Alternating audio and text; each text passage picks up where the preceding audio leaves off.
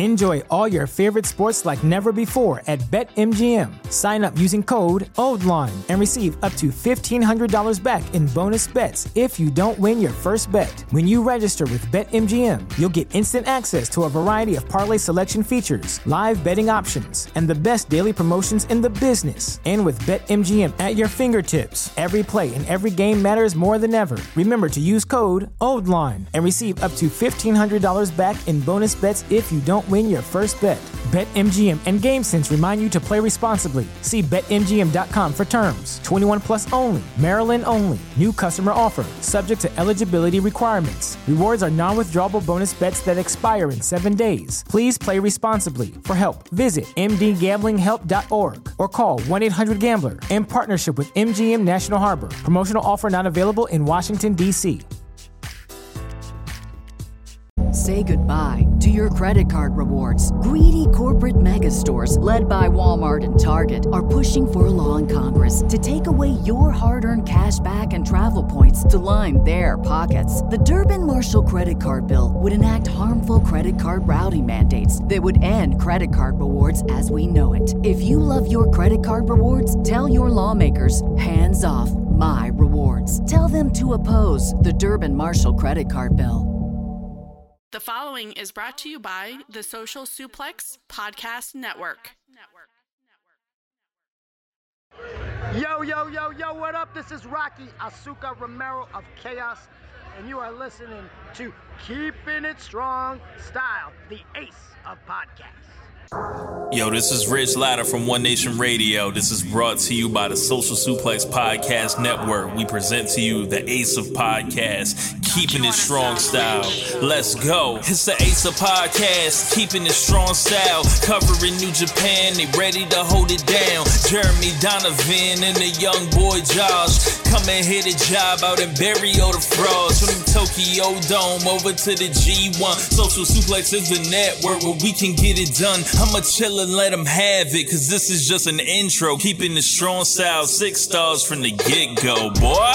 Yeah, from Tampa Bay to the Tokyo Dome, this is Keeping It Strong Style with your hosts, Jeremy Donovan and the young boy Joshua Smith. And thank you for listening.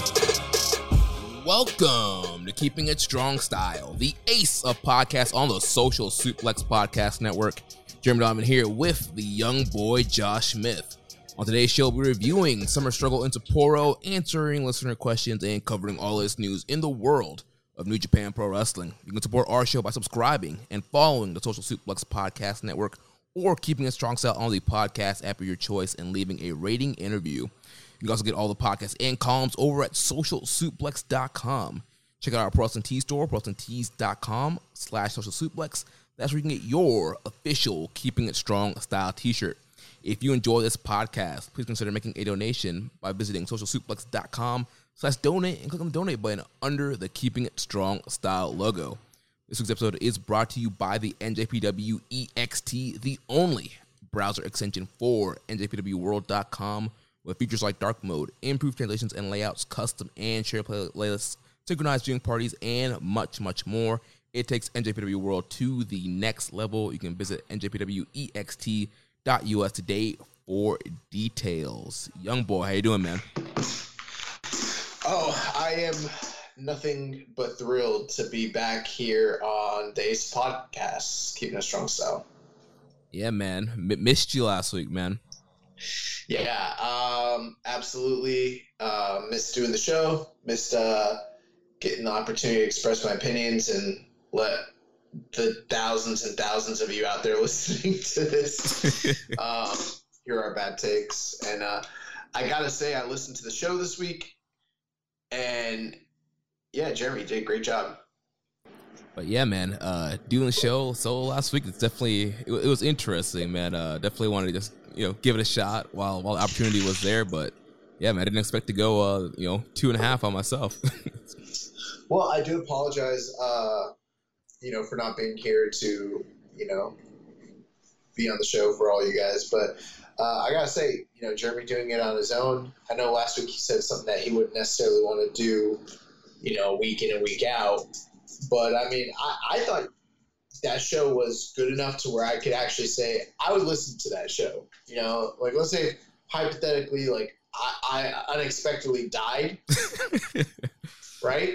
And, you know, you elect not to have another, you know, replacement co-host, then, you know, the ghost of me would like to listen to that show. I thought it was pretty good.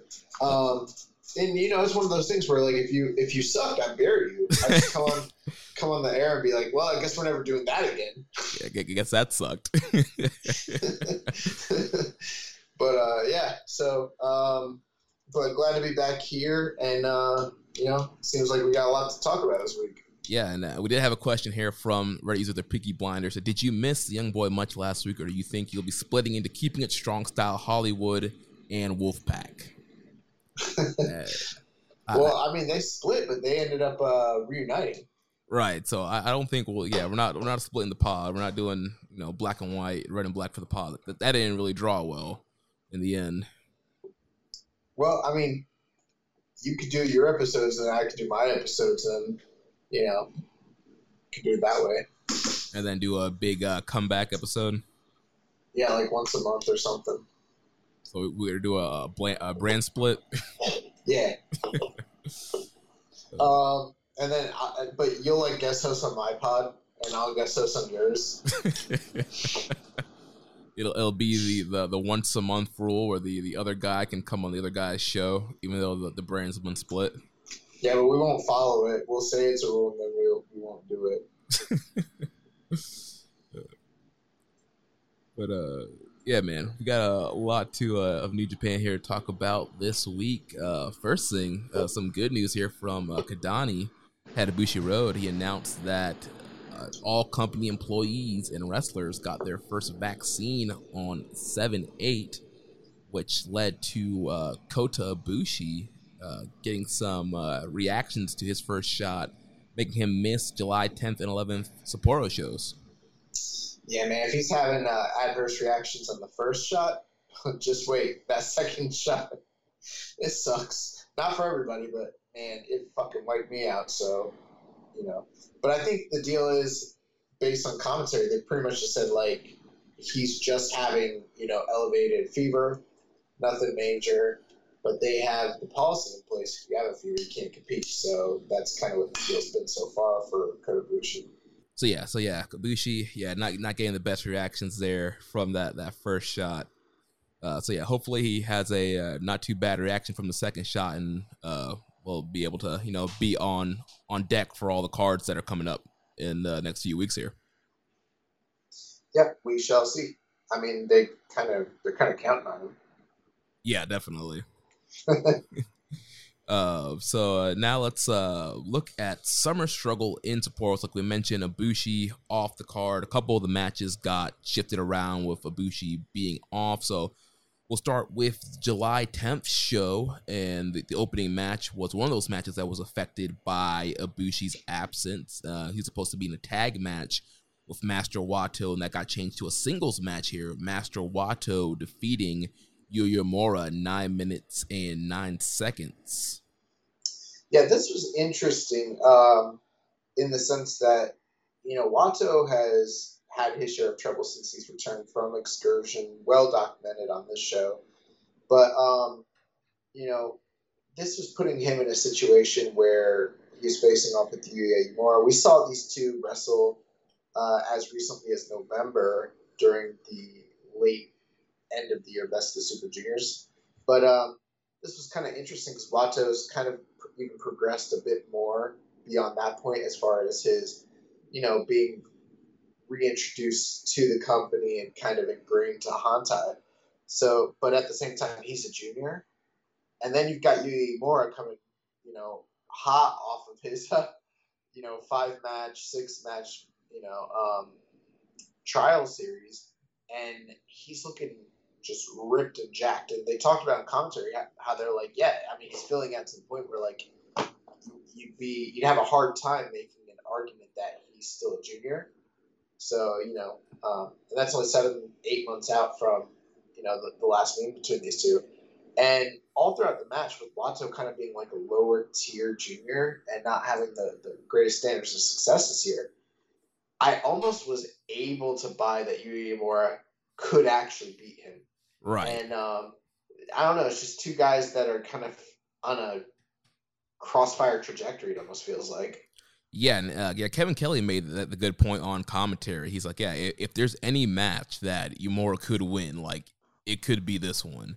And I mean, this match, I mean, it was pretty 50-50. I mean, Uemura got a lot of offense in. Wato definitely got his chance to shine as well, doing some of his signature stuff, the spinning back fists, some of his arm drags, and that backslide driver that he does, and he won the match here with the RPP, his version of the spiral tap to put Uemura away.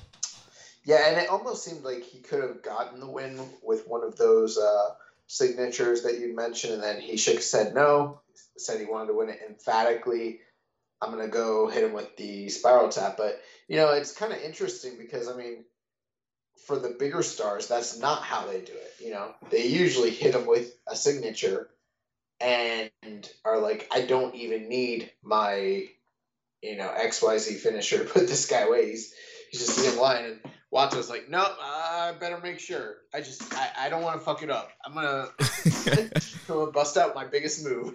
Right. I mean, we said also, Shingo this whole tour has been pitting a lot of people just to pumping Bonmer. Sometimes we'll see, Tanahashi bust out like the clover leaf, or like he'll beat like the young lion with a sling blade or something like that. So, yeah, Wato's I think a lot of times for the young lions, his main go-to is like the dragon suplex. Tanahashi, yeah. Yeah. But yeah, Wato here, like I said, he's like making sure that he definitely got the W, hits the RPP, and gets the win here. So then we move on to second match on the card. Bullet Club team of Dick Togo and Evil taking on the Chaos duo of Tomohiro Ishii and Yo.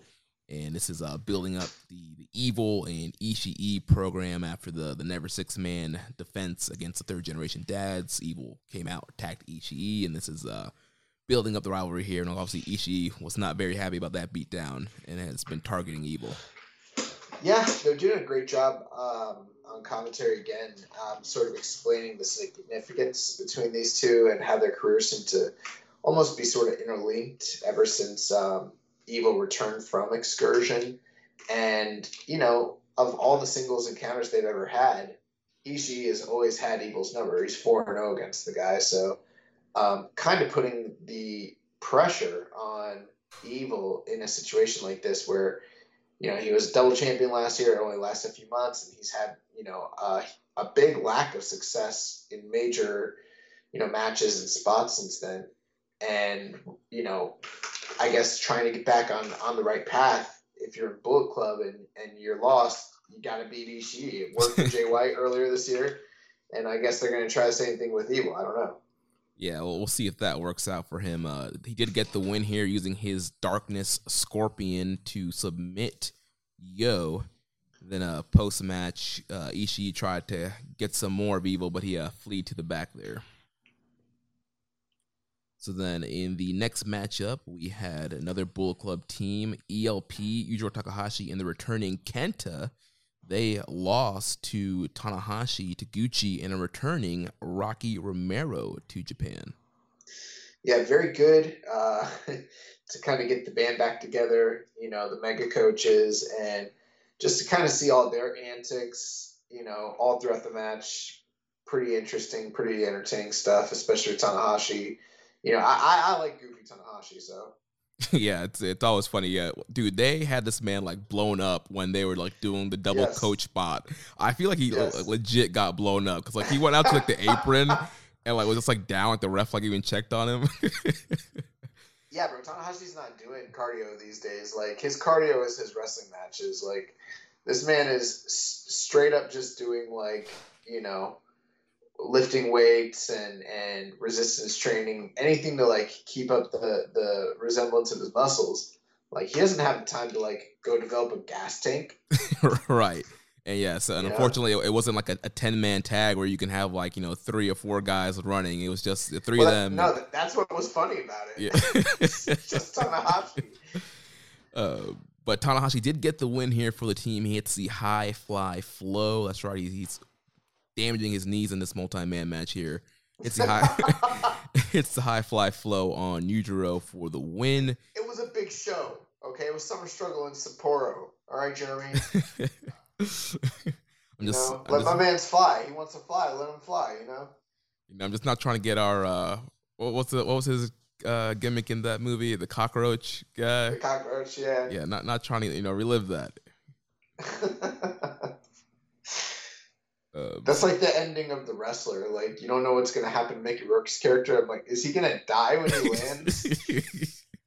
Yeah, one of these days, Tanahashi is going to hit the high fly flow and it's just not going to get back up. It's going to be very sad. Don't say shit like that. That's not cool. You don't know that? This man's straight. Like, come on. Man. But moving on to next match on the card, we had the United Empire, Great O'Connor returning Jeff Cobb. They defeated the Chaos team of Kazuchika Okada and Sho. And Cobb, a lot of jaw-jacking here, calling Okada a young boy and building up some heat there. Yeah, the young boy thing was kind of weird. I guess, at the end of the match, Cobb beat Sho. Yeah. And, Okada was showing concern, and he was like, I think what he was implying was like how the Young Lions will, come up and put the ice pack and take care of them. Like, the fact that Okada was sort of like, deferring himself and, showing concern for Sho. I think that's what he was kind of talking about. Yeah, he was telling Okada, go get the ice bag and do your young boy duties and take care of Sho. But this match was interesting in a certain sense because with Okada, they're clearly building up a program between Okada and Cobb, but Sho was, I would say, I would just call him like a sidekick here. It seemed to be that there was a little bit of a narrative for him as well, trying to get the suplex on Jeff Cobb at all costs, which ultimately was his undoing in the match. And I also really enjoyed the strike exchanges and almost sort of like quasi-shoot sequences between Sho and Great O'Connor this match as well. Yeah, it's almost Sho as, doing some UWF, some GLEAT style wrestling. GLEAT. No, it's GLEAT. It's GLEAT. And actually, it's R, so it's GREAT. Well, it's supposed to be, I guess, a play off of Great and how great it's said in Japan, but on commentary they said the commentary team was saying GLEAT. Yeah, but I'm telling you it's GLEAT. I don't care what they say, it's GLEAT.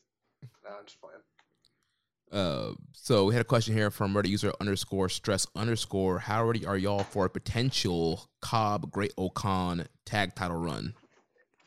Oh, I'm so ready for it because all throughout the matches that they had these past couple days, they've really been kind of hinting at the idea of, these tag matches really playing a part in determining the next contenders. Once the tag title match on day 2 was kind of settled. And yeah, it feels like based on the level of success they've had and the trajectory of where they're at in the company, that the United Empire is probably next up to bat for a tag title challenge. And with the way those things have been hot potatoing around, I mean, who's to say that they don't win them pretty soon, Right, yeah, and I would be pretty excited for them to get a tag title shot. I mean, we've seen these guys team up in the World Tag League. They got kind of thrown together there when the Empire started, and they gelled together really well. And obviously, since the United Empire has been going, they've formed great chemistry. And we talked about it. The United Empire, they kind of like the LIJ. And in fact, we know no matter which two you put together, or even a multi-man, an 8-man, no matter what combo it is, United Empire just gels really well together, has great chemistry, puts on some really good matches. So Cobb and O'Con, they looked really good in this tag match, and they've been looking good on this tour. And, one thing we complain about with the tag division, there's not a lot of fresh challengers, not a lot of new matchups. Well, Cobb and O'Con would be a fresh team to go in there with a Dangerous Tekkers, with a GOD, or, whatever, mega combined tag team there is out there. Yeah, and the nice thing with that, too, is, like you said, sure, we might complain a little bit about the lack of competitors, but all it takes is a month or two of heating up a couple teams, and, with the talent pool they have in New Japan, they can have plenty of established teams ready right away. And that's kind of what they've done here, with LIJ and with United Empire. And all of a sudden, a division that was super stale and boring for the greater part of the last year or two. Yeah. All of a sudden, is suddenly exciting again, Yeah. Then we move on to the semi-main on the show. We had the LIJ team of Bushi, Sanada, Shingo, and Tetsuya Naito defeat the Suzuki-gun team of Doki, Taichi, Yoshinobu Kanemaru, and Zack Sabre Jr. This again, it's was a preview for the title match that was going to main event the very next night. I thought this was pretty good, all around. Like you mentioned earlier, LIJ, they're just so cohesive, and putting them in there with a team like Doki, Taichi, Kanemaru, and ZSJ. I mean, those four guys have sort of been gelling all throughout the pandemic era as well. So I mean, this had a recipe for fun and exciting, and I don't think they overstayed their welcome, but a really good little semi-main event to kind of preview for what was to come the next night. Yeah. So then we move on to the main event of the evening. We had the IWGP Junior Heavyweight title on the line. The champion El Desperado defended against the Bone Soldier Taiji Ishimori, defeated him 28 minutes and 54 seconds. Thoughts on this matchup here? Yeah, this one was interesting. You had the heel dynamic where both guys were, black hats and rule breakers. And we've kind of seen that play out during tag leagues and, things of that nature between Bullet Club and Suzuki-gun. But we kind of saw that play out here. These two guys have only had one career meeting prior to this, and it was in that earlier Super Juniors from the end of the year last year that I mentioned at the beginning of the show. And this was sort of like, at this point, Desperado's the champion. Ishimori has not beaten him up to this point. And both guys kind of came in there with game plans, Desperado knowing that, his finisher or his, submission finisher relies on legs. He focused on attacking the guy's legs. And then Ishimori sort of focused on the shoulder, to kind of set up the yes lock. Very reminiscent of what he did a year prior during the Summer Struggle tour to Hiromu Takahashi. So both guys kind of came in there with game plans, and we saw that play out all throughout the match. Yeah, and Ishimori also too. He's also using the bone lock as well, of the yes lock bone lock that Gargano escape, Border City stretch jurisdiction. So yeah, and it's cool how he kind of transitions between the two moves as well. Right, and either or, he gets in one position and he can kind of transition into the other one. And speaking of transitions, there was a lot of really good counters and transitions into this match. In and out of the Pinche Loco and the Bloody Cross, towards the end, the ending stretch, there's a lot of great reversals in that closing sequence. Ishimori reversing the Pinche Loco into a Hurricane Rana. Ishimori, going for the Bloody Cross. Despy reversing the Bloody Cross into a backslide. Ishimori reversing the Pinche Loco into a bone lock. Despy once again countering the Bloody Cross, and there's so many great back and forth counters between these guys. Now, this is something that brings up an interesting point. I agree with you. I thought that they had some fantastic sequences, and the transitions were really exciting. But the one thing that stuck out to me during all of that was how almost non-receptive. I guess non-receptive isn't the right word, but the crowd just didn't seem very bought in or enthused during those sequences. And I know it's difficult to kind of gauge how over something is, especially in this pandemic era, especially the continued clap crowds in New Japan. But I feel like at least to this point, it might not be easy to tell what's getting heat necessarily, but we can at least get some gauge of how excited the crowd is for particular things based on the physical response, even if it's not using their voice. For instance, most of the sequences on the following night in the main event in the same city, so probably a similar crowd, they were just boisterous, going crazy. But for this match, they're coming down to the tail end stretch and doing awesome transitions for all these finishers and submissions. And the crowd just seemed dead, and it wasn't like they were a dead crowd all night. I kind of got the feeling that they were maybe not bought in on this feud, or maybe a lot of that goodwill that Desperado had going earlier in the year when he won, double gold in a couple days. Like maybe that's kind of dissipated. I don't know. Did you catch any of that yourself?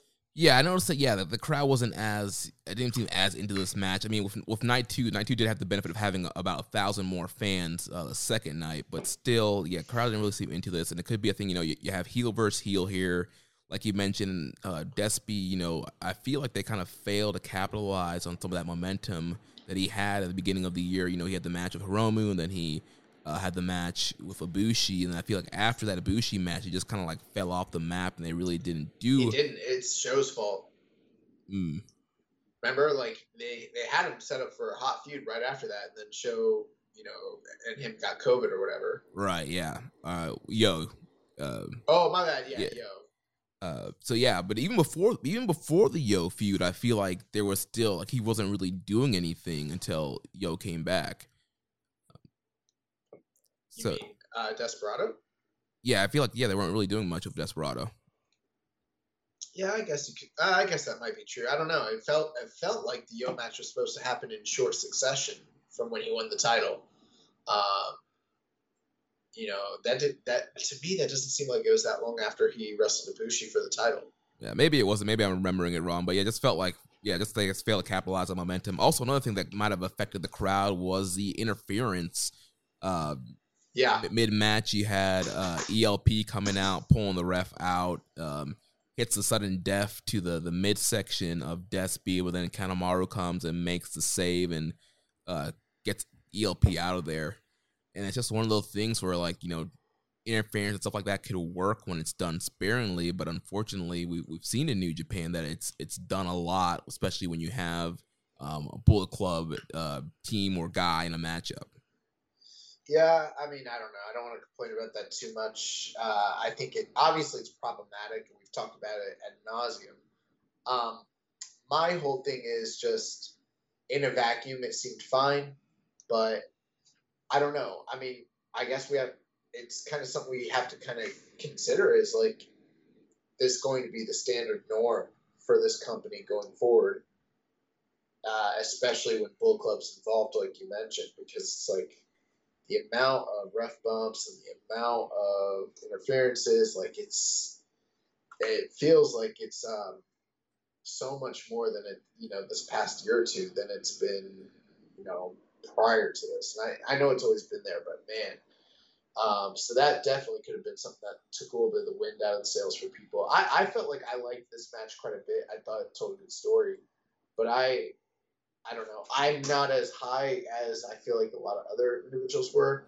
I'm probably somewhere between 3.5 and 3 3/4. I might lean a little bit towards 3 3/4, I suppose. Yes, I went 3 3/4 on it as well. Very good matchup. And something else that I just thought about that we talked about on the show too is just the almost like the changing of the junior style. Again, this was a match. Also, Ishimori does do some high flying, but not a lot. And Despy doesn't really do a lot of high flying either. But it wasn't that high pace, high intensity, crazy flips, crazy dives kind of match. So they have crazy sequences towards the end, but it wasn't a Ospreay Ricochet. It wasn't a Dragon Lee Hiromu. It wasn't one of those kind of epic junior main events that we've gotten in the last several years. Yeah, and don't get me wrong, I really, really enjoy the work of both Desperado and Ishimori. But yeah, I've definitely noticed that it's right now at the top of the scene, they're working a very different style than that you just mentioned. And we'll see what happens. It seems like we've got other challengers and other individuals coming back and coming into the division very shortly. That might, change the way that some of these matches are kind of laid out and worked. Yeah. So the finish of this matchup here, like I mentioned, that they had that reversal sequence there where they're reversing all the big moves. Despy, in the beginning of the match, Ishimori had exposed the corner pads, and so Despy pushed him into the exposed corner, hits the closed fist right hand, hits 2 Pinche Locos, and pins him Undertaker style to get the win. Yeah, and then post-match, as we're getting ready to go into a post-match promo by Desperado, the lights go out, the Titantron or projector screen comes on, and we get a message from Robbie Eagles talking about how he's been watching and seeing how everyone's jumping all over the champion to be the next in line, and he figured it was his turn, so he made his formal challenge for the IWGP Junior Heavyweight title. Seems like he's been staying very active in Australia, in that area, during this lockdown period where he hasn't been able to return to Japan, but his return is imminent, and it looks like he's next in line to challenge for the title. Yep, he's going to be on these next set of tours, and we'll go over those after we review the show from the 11th. So, yeah, glad Robbie Eagles coming back on the tour, like you mentioned. Looks like he's been doing some great work while he's been away from Japan. He posted like a highlight video, I think that was today, just showing some of the work that he's been doing since he's been gone. So, pretty excited about that. And, we've been seeing Hiromu up and down these shows kind of doing various jobs, and he was kind of hyping up the shows on this night and the following night. And so before Eagles came out, made his video, I was thinking maybe Hiromu might be ready and they could go to Hiromu Deathbeat for the Dome, but not the case here. So then we move on to July 11th for the second night of Summer Struggle in Sapporo. Show opened up with the Suzuki team of Despi and Kanemaru, and they defeat the team of Sho and Yuya Uemura at 12 minutes and 3 seconds. Did you do Peaky Blinders question? Oh, nope. I totally skipped that. Peaky Blinder did ask about the main event. He said Ishimori's counter from the Pinchy Loco into the Yes Lock. Pretty damn incredible, right? Yeah, definitely a highlight of the match. Yeah, I kind of wonder how these guys come up with this stuff. Very creative. Yeah, like I mentioned, there was just a lot of great, because counter and transitions, Ishimori attempting like Mystica and Despy countering some of that stuff. Well, they did a great job on commentary, just kind of explaining the backgrounds of these two guys and how they're two of the domestic guys that really bring that lucha / lucha rezu style to New Japan, and even kind of talked about how like Taiji Ishimori came up through the Dragon Gate Toryumon route into Noah and all of that, and kind of your definition of lucha rezu being trained by Ultimo Dragon, and then kind of contrasting that with El Desperado spending his time in CMLL. When he was on Excursion, the very traditional lucha libre route, wrestling on the dirt mats and everything like that. So, and that really played itself out here, not just in, the type of, big, main event style wrestling that they do in Mexico. That was kind of on display here, but also, the transitions that you mentioned are very Yave-esque. Right. Yeah. And something else, too, I want to point out before we move on. Ishimori pulling a page out of Robbie Eagles' book, doing a 450 on the arm of Desperado to work on the arm to set up the bone lock and the yes lock. So I thought that was interesting. Kevin Kelly did point that out, that, Ishimori kind of stealing some offers from his former tag team partner. Yeah. Okay, so now with that, we can move on to night 2. And like I said, we had Despy and Kanemaru defeating Sho and Yuya Uemura opening the show. Not really much there. Maybe we're setting up Suzuki Roppongi 3K match again, but I don't see what's the next direction here for any of these guys. Well, obviously Despy has a title match coming up, but this is just kind of a opening match here. Yeah, fun opening match. Very good stuff here. Yuya Uemura, different level right now. Yeah. Following matchup, we had Rocky Romero, Ishii, and Ryusuke Taguchi defeating the Bullet Club team of ELP, Evil, and Taiji Ishimori. And like I predicted last week, Rocky did get the pin here on ELP to set up for a junior tag team title match. Yeah, it's very interesting because it almost felt like over in America, they were sort of telling a prolonged story of Rocky sort of being, him trying as a veteran to rededicate himself to the sport, but he keeps coming up short, time after time after time. And they kind of alluded to that on the commentary here, but they almost kind of retconned it. They're like, yeah, he's back in Japan, and he's rededicated himself, and he suffered some great, a couple, losses, but he's back on track. And I'm like, but that happened Friday. Just lost a big match Friday, and then suddenly Saturday and Sunday come, and he's in tag team action, and he's picking up big wins here. So I don't know. I thought the match was fun. I'm a big mark for the Rocky Romero El Phantasmo stuff, and to see him constantly get the one up on ELP, that's always a positive in my book. Yeah, their match from the 2019 Best of Super Juniors was just awesome. One of the best matches of the tournament that year, and it's great seeing them mixing up again here. And yeah, Mega Coaches back together, getting a shot here. They did not have a easy time. Are you sure that was 2019? I feel like that might have even been 2018. I don't know. Maybe I'm wrong on that. I don't know. I'm pretty sure it was 2019.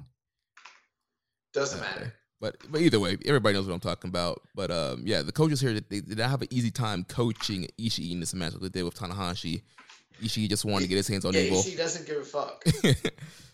He's like, y'all do your thing. I'm going after Evil. Here's one thing I really appreciate about both of these nights is while I wouldn't call either of them blow away nights or anything like that, we just even with these undercard matches, they made it worth your while because they had narratives that were playing out and that were pushing forward the stories for the next few shows and next few tours that are coming up. And that's something that we've kind of complained about that was sort of missing. And you see a great example of it here with the Mega Coaches putting themselves in alignment to be challengers for the Bullet Club's junior titles, and then the continuation of Evil and Tomohiro Ishii, and we're about to see all of that play out here very shortly. So I kind of appreciate this. Plus, we got a fun upset win, which was great. And, post-match, Rocky and Taguchi pretty much declared themselves title challengers. And they also said that they're going to expose what is in the boot of El Phantasmo for Sudden Impact. Yeah, so I'm sure that's going to be obviously a big story in their match going forward. Probably maybe a lot of them trying to get the boot off. Maybe I can see Taguchi getting the ankle lock on and trying to pull the boot off to expose the sudden death, the loaded boot. Well, it's going to be embarrassing for everybody when we find out that El Phantasmo never had a loaded boot. He literally did become a master of kicking out in the great tundra of Canada, kicking trees and shit. Yes, it's going to be the egg on the face of the Mega Coaches. I'm going to write a manga about a man that's a professional wrestler and he turns his whole career around by going and kicking trees. He's a terrible wrestler, but if he hits you with that sudden death, it's over for you, Hey, it could work. That's pretty much what ELP is. Wow.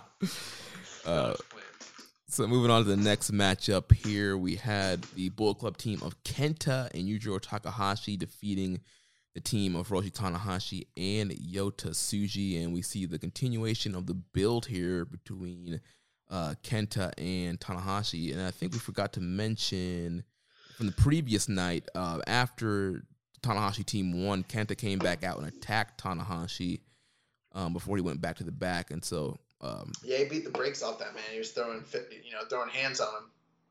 Yeah, and then this night him and Yujiro get the win, and there was also a lot of jaw jacking between Kenta and Tanahashi here.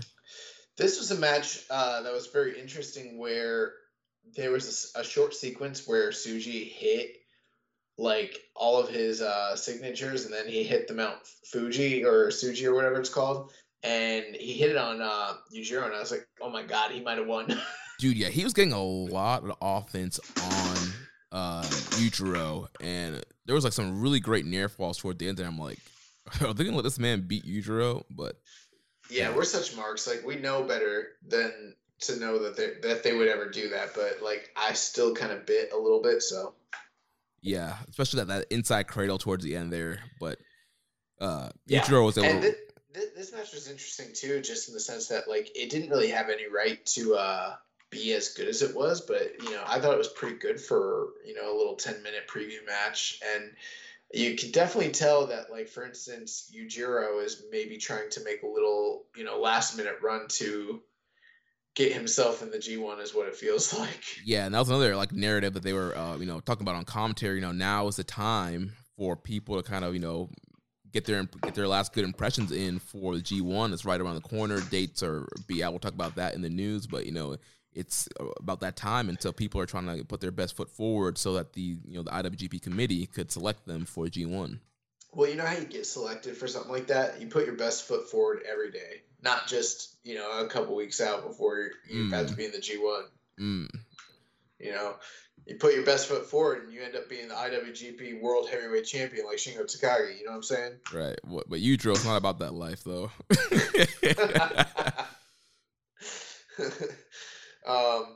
But yeah, he hit the Pimp Juice, got the win there for the Bullet Club team. Oh yeah, he won. So yeah, and it was. I also thought about that too. I was watching this a little bit behind, and I knew that the G1 announcements were kind of coming out, and I was like, yeah, I don't think when they were, I wonder if when he was saying all that it was sort of like a little bit of an Easter egg to let people know, like, hey, we're about to make these announcements.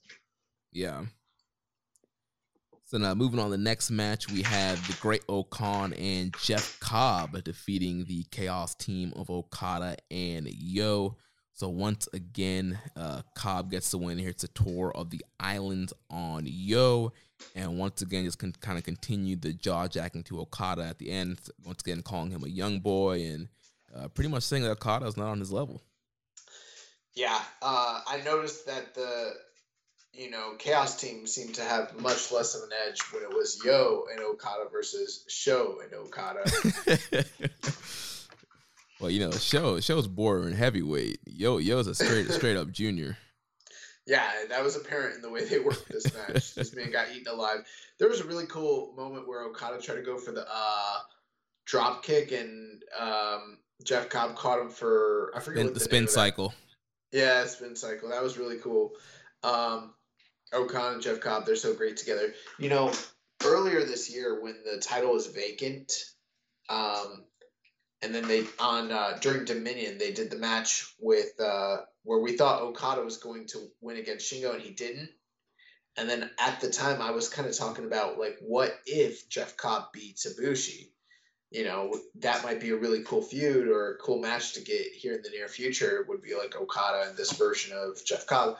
And clearly things didn't work out that way back then, but it seems like, now that we're sort of getting it, I think my expectations are going to be more than, met based on the interactions with these guys in these multi-mins. Yeah, should be a great matchup. Cobb obviously doing really great work in this new heel role as part of the Empire. Then obviously Okada is Okada. So should be some good stuff there. So we move on to the semi-main event of the evening. Once again, we had a change up here in the card due to Ibushi having to miss the show. So Master Wato, his tag team partner here, got thrown into the lion's den. I should actually say the Dragon's Den, as he had to face off against the IWGP World Champion, the Dragon, Shingo Takagi. Yeah, I was thinking, like, what the fuck did Wato do to who did he piss off? Because they decided on one night to take him to the one extreme. We're going to give you the easiest win you could possibly get. And then the next night, they're like, you know what? You're going to fight the world champion. They're like, you know what? You did great the first night. Let's give you a little tougher competition this time. We're just going to kick it up a notch, okay? Just one. Half a notch. It's fine. You're going to fight a trainee the first night. And then you're going to fight the fucking toughest dude in the entire company the second night. You're going to fight the wrestler of the year the second night. Someone that's probably a top 15 all-time great versus someone that just broke into the business like a year ago. And here you go. Still trying to find his footing. Yeah. Actually, I wonder how long those lines have been around. I think it's been at least 2 to maybe even like 2.5 years, it feels like. Yamura and CG? Yeah. Yeah, they've definitely been, I think, at least over 2 years. Man, jeez. But yeah, it was just funny. Now here's the other funny thing is like they decided to give Wato so much offense in this match, and I was like, oh my god, it went like 14 minutes, and I was like, Wato should never get this much offense in against Shingo fucking Takagi. Like, come on, dude. Yeah, Shingo, very giving here, did give some offense here to Wato. But, I mean, there was points through the match where, like, Wato would try and strike Shingo, and Shingo kind of no-sold and took it off and would just, like, kill him with a big lariat and take him down. But he did get to hit, like, the Tornillo and some of his, like, other signature moves, the backslide driver. Yeah, I heard a funny story this week about Terry Funk and freaking Bruiser Brody. And, you know, like a couple years ago when internet boards first came about, people were watching like the Bruiser Brody like tapes when YouTube and all that came around. Yeah. And like newer fans were complaining about his no selling, like he was like some sort of like prick, which there are stories, but like Dave Meltzer was talking about this and he was like, yeah, he's like, I'm interviewing Terry Funk, and Terry Funk's like, what the hell do they know? Who do you think called that match? he's like, I told him to no sell my shit so he could get over. Oh man. Like if someone no sells, you think like it's just like, you know, them like, you know, not following the script. Like clearly like it doesn't work that way, you know? Right, yeah. Not like Shingo wasn't really trying to bury Wato here. Yes, it's making Shingo look strong, but, you know, Wato, like you mentioned, had some good offense. He did hit the Tenzan tombstone driver at one point in the match, and he tried to go for the RPP again, that spiral tap, but Shingo said, I'll move. If he won, he would be the lineal IWGP World Heavyweight Champion at that point. Right, and I think you would have to insert him into the Ibushi match. Yeah, absolutely. In fact, Ibushi would have to be, you know, downgraded. He'd have to move to like a multi-man with Hantai at that point, I think. And, you know, you can't have a lineal champion just floating out there and let, you know. Yeah, but that was not the case. Shingo moved, hit him with a sliding lariat, and hit him with the pumping bomber. Last of the dragon. 1, 2, 3. Shingo defeats Master Wato. Thank God. Then we move on to the main event of the evening, where we had the IWGP Tag Team titles on the line. Los Ingobernables de Japón, Sanada and Naito defeat Dangerous Tekkers, Taichi and Zack Sabre Jr. 36 minutes, 57 seconds. What do you think about this big main event here? Yeah, so this was one where I kind of knew I got spoiled going into the match, right? And I'm not going to lie. I wasn't on the show last week, but I was already predicting LIJ to pick up the win here, which, you know, is awesome. But at the same time, like, I'll also admit I was wrong last week or the week prior, because I kind of thought that Chaos were going to drop those 6-man never tag team titles. So, you know, batting about 500 here. But this one was interesting because Dangerous Tekkers have, you know, just regained those titles. I think a lot of people were sort of thinking that, you know, it was too soon for them to maybe turn around and drop the belts to a Sanada or a Naito. And when I looked at the results and I saw that this went almost 37 minutes, I almost sort of bemoaned the match, like I wasn't going to like it. And then actually watching it and kind of knowing the history between all these guys, I got to tell you, I thought it was one of the better tag matches of the entire year. I'm about 4 stars on it.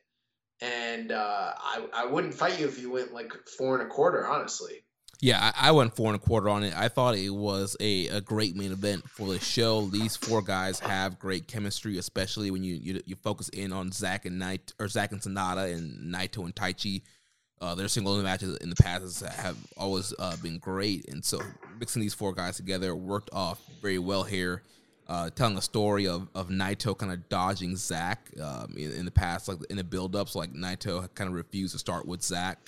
And so that's kind of a story that started at the beginning. And then also you had a lot of guys here who use submissions, working on body parts. So you had Naito working on the neck of Zack Sabre Jr. using that leg full Nelson. You had Sabre working on the knees of Naito. You had Sanada also helping Naito work on the neck of Sanada to do the skull end. So a lot of interesting body part work here. For those of you that might hear that noise in the background, that's Jeremy's house phone. Yeah.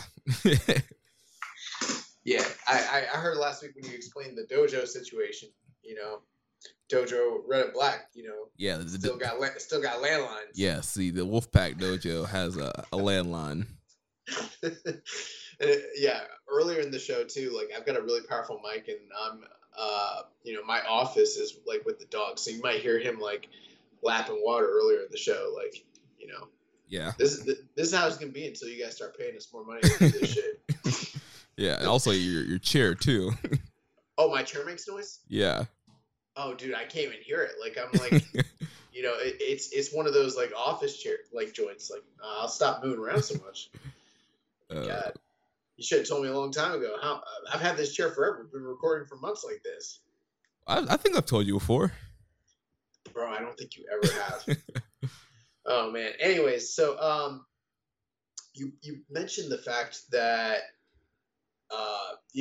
ZSJ and Naito's been challenging him, night after night to start the matches against him, and you almost kind of got the feeling like we're gonna get the payoff to that at the beginning of this match, and ZSJ might go man to man with Naito, and then he doesn't. You're like, oh my god, why did they do this? Well, it made all the sense in the world when the end of the match played out in a singles competition between Naito and ZSJ, and it almost was like Sabre sort of knew that Naito was focused and honed in on him and sort of had his number during this tour, Right. So yeah, he was trying to avoid that one-on-one matchup at all costs. Yeah, and I like that story. I also like, bro, think about this. I was watching the show, and I don't know if you've noticed, but like Zack Sabre Jr. is probably in the best shape I've ever seen him in since yeah.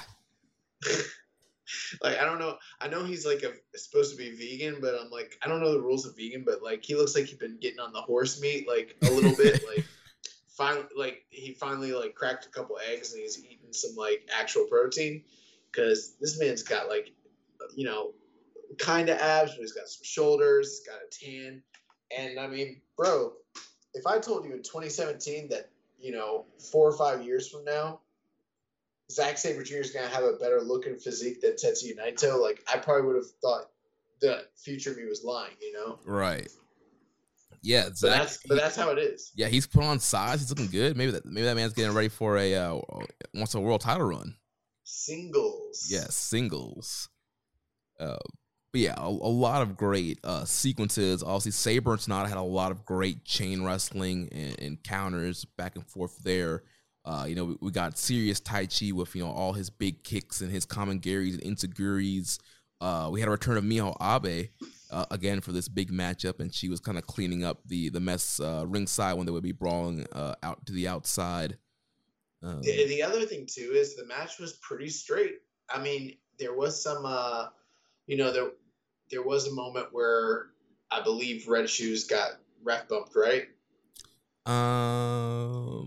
Or I might actually be confusing that with one of the undercard matches. Yeah, I think you might be thinking about the junior title match. I don't remember. I don't think there was a ref bump here. Yeah. So even with that not being the case, this match was pretty straight. I mean, you had one. Obviously, you've got Dangerous Tekkers who can, when they need to, sort of lean into the heel tendencies and all that, but they didn't really do that here. This was a straight up match.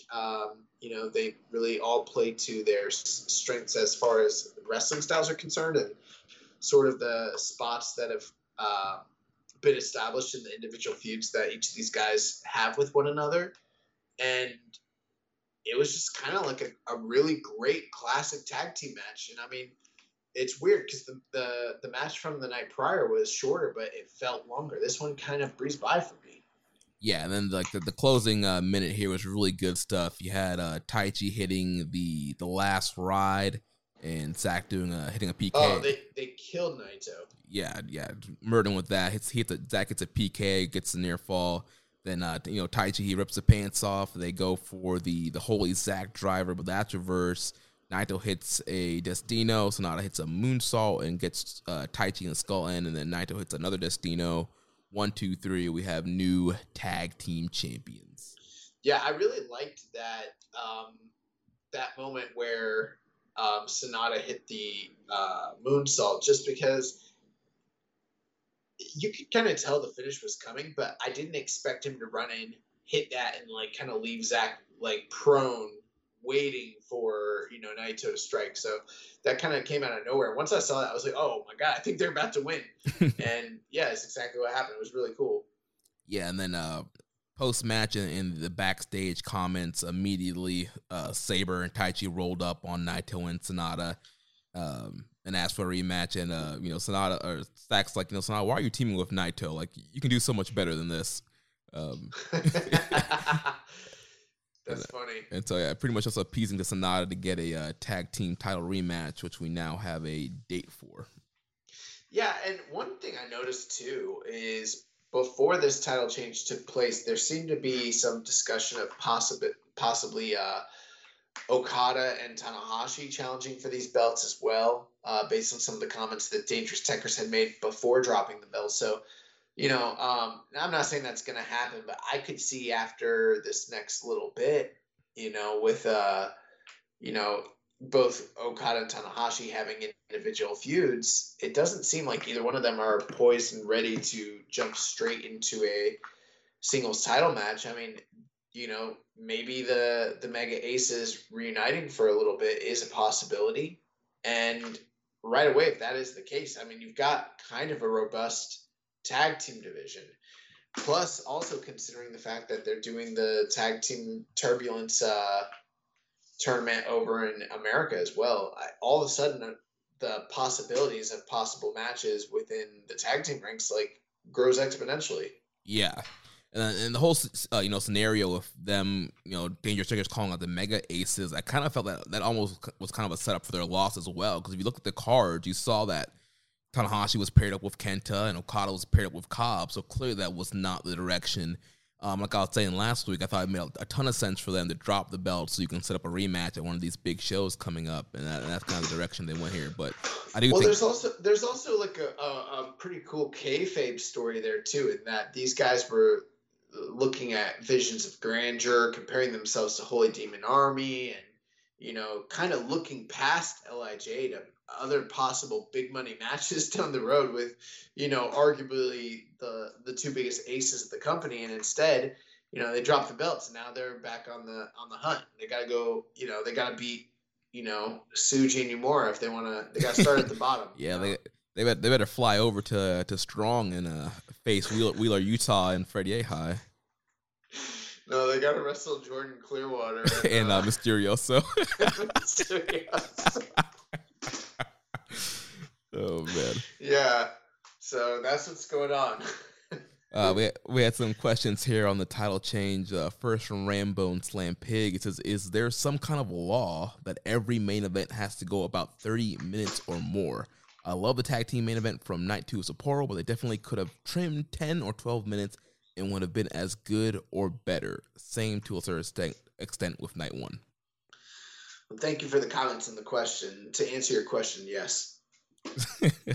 Yeah, the IWGP yes, has put out a decree that every main event must hit the at least 30-minute mark.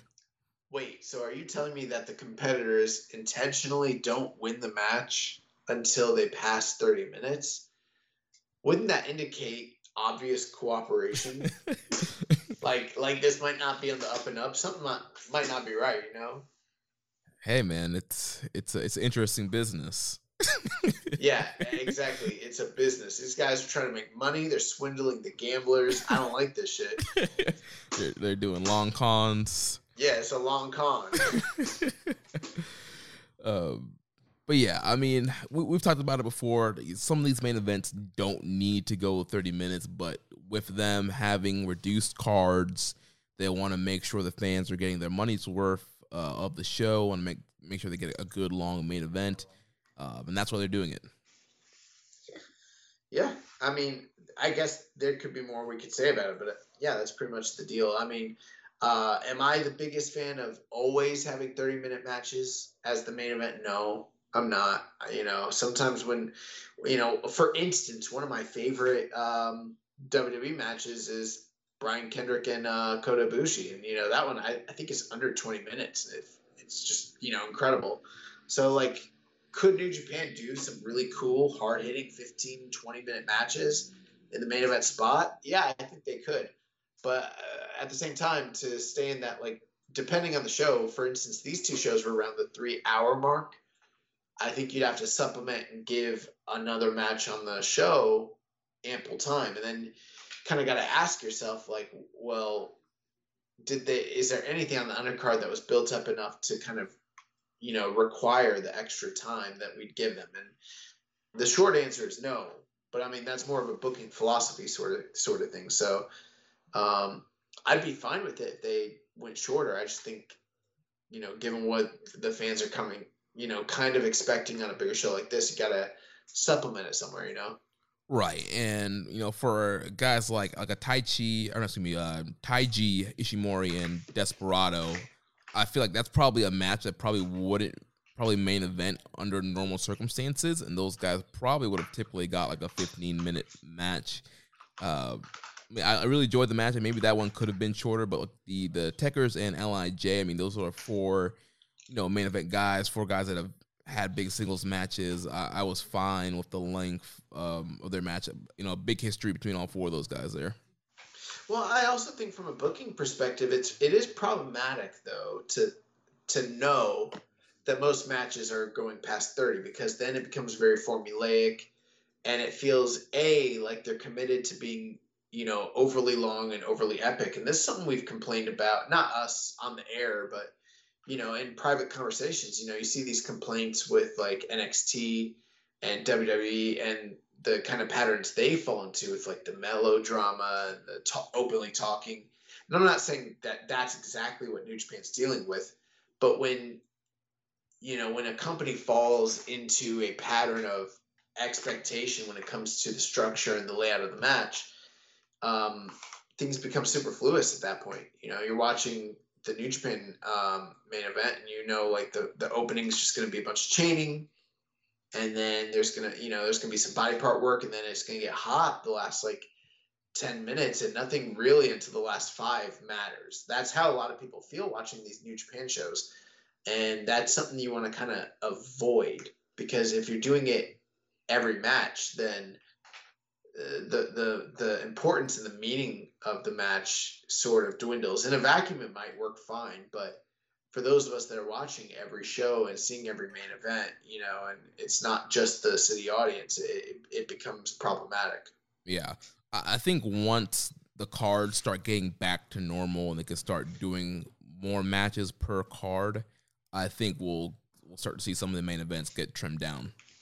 That's true, but this has even been an issue and a complaint pre-pandemic that New Japan was falling into this, tendency. And there was a time, say what you will about the Dark Ages and, pre-Tanahashi era, where guys could have longer or even shorter main event matches, just depending on what was needed and the story they were trying to tell. And I think every now and again, to have matches that are shorter or even maybe very short, depending on how you want to, for instance, just to give you an example, like the first Goldberg versus Brock Lesnar match, was super short, but it, effectively fit what was needed for that story. I don't see why New Japan couldn't do things like that. They've done it in the past. And, I think that might even be exciting for business if someone went out there and just fucking squash somebody, Right, and then it creates that unpredictability. Like, you never know what's going to happen in the main event. Yeah, and you get stuff like this during Super Juniors, and you get it during, G1 every once in a while, especially with goofy guys like Taguchi and Yano, and that's all well and good, but like, man, if like, for instance, Shingo's the champion, and I don't know, it doesn't even have to be one of the like main main title matches, but like, what if he'd gone out there and he just fucking wrecked Watto in like a minute and a half, you know? Right. That'd been cool, but like instead we went 50-50 for like 15 minutes. Right, yeah. So yeah, definitely a lot of things to kind of point out with the booking and how the cards are laid out, but we'll see how things change once things get back to normal. So his second question here, he says, is Naito and Sanada's tag team title reign a sign of A, nothing to do with them right now, so why not? B, trying to elevate the tag division with a main event star, or C, evidence that Naito was beginning his slide down the card toward eventual New Japan dad status? I don't see why those are all mutually exclusive. I don't see why it couldn't be a combination of things. And I feel like, now I will say the idea that he's sliding down the card to dad status is probably inaccurate and a little harsh, but there's no denying that right now, while Shingo's the champion and probably the top star in LIJ, yeah, it is a little bit of a slide per se for him as well as Sanada, two guys that have been in the title picture as, you know, recently as this year, for them to kind of be preoccupied here. I think all of those are valid reasons and probably accurate. There is no programs for these guys right now. And they do want to also, with, you know, the IC title merged and the Never title in the U.S., the U.S. title in the U.S., you need to elevate some of these other titles. So, yeah, elevating the tag division, the tag titles was probably a goal here. And then, yeah, I don't think that Naito was sliding down to dad status. Obviously, Naito is still one of the top stars of the company. You put Naito in the main event. You can see the numbers between night 1 and 2 here. There was about 1,000 fan difference, and you had Naito in the main event here. So I don't think we're going to see like Naito as a opening match dad anytime soon. And so then we move on to questions here from Steven from the Wrestling Squared Circle. First, he asks, with Naito and Sanada winning, are they a long-term team? Can you see Zack and Taichi winning again? Is there a singles title to push those two? Yeah, I think that's an interesting question. I mean, could I see the former champions, get their belts back? Absolutely. I mean, it's the IWGP heavyweight titles. So, and that could be long-term or short-term, that could be the very next title defense, or it could be 6 months from now. And maybe it's not them, but, in terms of possibilities, that's got to be one of them. As far as Naito and Sanada are concerned, I don't really know. I did think that they might win this, but in terms of like what the booking decisions are going to be going forward, I mean, I'm optimistic, reluctantly, because we kind of said the same things about Golden Ace, and it didn't really pan out the way that we kind of hoped when it came to Tanahashi and Ibushi. But I did notice that Naito made some interesting comments at the end of this match, and he kind of discussed, for the first time, Shingo being the champion and each member of LIJ needing to kind of prove themselves and find their placement in the group, which might be a little bit of a hint to possibly some infighting, maybe some strife between them. And that kind of started with the Never 6-man title match, with Shingo winning the title. That Naito was trying to look for, get the team some gold there. The 6-man titles that didn't work out there, so then he transitioned over to the tag titles with Sanada. So yeah, definitely there could be some tension, or just kind of one of those things where he's trying to get the rest of LIJ to step their game up as well and get titles. So it'll be interesting to see what comes from there. As far as and that's to kind of speak to that, that's the kind of the beauty of it, is it's a little bit nuanced, because maybe he's jealous a little bit, and maybe that's kind of festering and developing, or maybe, like you said, he's just trying to be a good leader and motivate everybody, and you don't really know which one's which. Right. And as far as like Zack and Taichi getting a singles push, I mean, I would love to see those guys get some more singles opportunities. I mean, I love them as a team, But I think both of them are great in singles role, and I think it'd be cool to have guys like Zack and Taichi up against Shingo, and it may have been challenging Shingo. I think Shingo could have really good matches with both those guys. Yeah, it's funny with Taichi.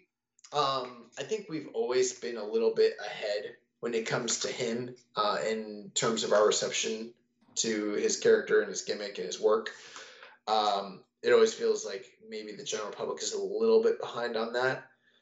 But at the same time, I've never fully bought in on Taichi, especially how many times he's fucked off and kind of given us poor performances. Mm-hmm.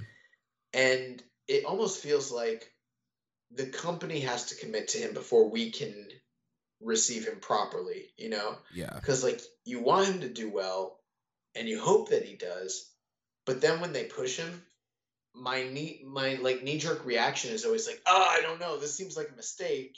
And then when he, like, delivers, you're like, oh, shit, this was awesome. Right, yeah. And so I still kind of feel that way with him. It's like when it comes to, for instance, like with Zack, if they go and really give him a sustained singles push, which it feels like they haven't done anything like that with him since he won the New Japan Cup, that was like what, 2017? 2018 New Japan 2018? Cup. Yeah. It's been a while. That kind of made him, but since that time, he hasn't felt like a really, really serious, strong singles competitor. And at the same time, like, I feel like it wouldn't take much to heat him up. But with, like, Taichi, he's light years beyond where you know, people perceived him a year or two ago. But I still don't think most people see him as being, like, upper mid-card level, which is kind of what he's on the cusp of right now, you know? Right. Yeah, he might need like a run with, you know, the Never title or some other, you know, secondary title before he gets like a world title shot. Taichi, U.S. heavyweight champion, headlining all over the country, you know, different regions. Yeah, maybe he can be the one to beat Mr. Jon Moxley. He's going to be a super draw in Texas. His second question, he said, with Sonata winning the title, does this mean Sonata is a tag team guy only? Do you think the promising young guy is now tag only? Did his singles title hopes gone? There's so many worse things that you could be than a tag guy, you know? Like, I don't know. Could be a job guy. Yeah. So, I don't know. I mean, I wouldn't say, I don't think he is, because they're still, you know, presenting him and Naito as like an all-star team, which is what they are. You know, this podcast is all in favor of all-star tag teams, so I think it's great. But yeah, I don't think singles title gold is out of the question for him down the line. Although, has he held any singles gold in New Japan? I don't think he ever has. No. I think the only was he the Rep Pro champion or no? He challenged Sabre, but I think he lost because that was at Wrestle Kingdom, right? Where he faced Sabre and lost. Yeah, bro. I don't think he's ever held a singles championship in New Japan. Yeah. I think he's failed in every defense every challenge he's had. Loser. So he might. Maybe they see him as like a tag team champion guy, but right now, like you said, it's kind of like a mega team, super team here. And I think eventually we'll see Sonata probably back in the world title picture at some point. And like I said in the past, even if he's not quote unquote a tag guy per se, I think that he thrives in a tag environment. I think that, you know, his best attributes are on full display in a tag environment. Right, and we saw that with him and Evil, him and Shingo, and now with him and Naito. It just seems like the tag team, whatever it is, like that tag team environment, he just excels in. Yeah, he's good at it, man. Yeah. You know, he's Japanese Bobby Eaton. Oh, man. And last question here from Dom Homie 101. We pretty much covered everything, I think. He said, any thoughts on the duo of Naito and Sonata winning the IWGP Heavyweight Tag Team Championships? What is the future for Naito and Sonata as champions? Well, yeah, like you mentioned, we answered a lot of that, but it does feel like there's a date in the not so near future for LIJ and the United Empire. And kind of given the backstory this past year with Naito and Okada and Okan still kind of having Naito's name in his mouth in the backstage promos, that's kind of what's next on the docket. And, I feel like that's probably why they switched the straps to LIJ is like, these are two really big names, and this is a way that Okan can get his win back against Naito down the line without actually getting his singles win back from Naito. You know what I mean? Right, yeah. They could have, he pins him in a big tag main event and wins his first title that way. And that does a lot, too, for Jeff Cobb, another guy that's kind of streaking this year and sort of really, he's got buzz and heat behind him. So that's what I'm thinking is next. I think it's going to be Empire and LIJ sometime in the not-so-near future. Yeah, I would love to see that. Well, now we're going to go over the cards that are coming up for the next few big shows here in Japan. So coming up this Saturday, we'll have a Summer Struggle show at Korakuen Hall. Saturday, July 17th, 5:30 a.m. Eastern Time on New Japan World. We're going to have a main event of Rocky Romero versus El Phantasmo. Semi-main event of Ryusuke Taguchi versus Taiji Ishimori. Then we'll have Robbie Eagles teaming up over Roppongi 30K to take on Despi, Kanemaru, and Doki. Naito, Sanada, and Bushi will take on Dangerous Tekkers and Minoru Suzuki. And then the opener, we got Tanahashi, Ishii, Tsuji, and Yamura against the Bullet Club team of Kenta, Evil, Yujiro, and Dick Togo. So we got that big Rocky ELP rematch this Saturday. That should be pretty good. So then moving on to Summer Struggle in Osaka, Night 1. This is Thursday, July 22nd, 4 a.m. Eastern start time on New Japan World. We're going to have a main event of Naito versus Taichi, semi-main of Sonata versus Sabre. Then we got Bushi and Wato against Shingo and Bushi. Okada and Goto against Cobb and Okan. Tanahashi, Ishii, Yoshihashi against Kenta, Evil, and Yujiro. And then Robbie Eagles and Roppongi 3K against Despi, Kanemaru, and Doki.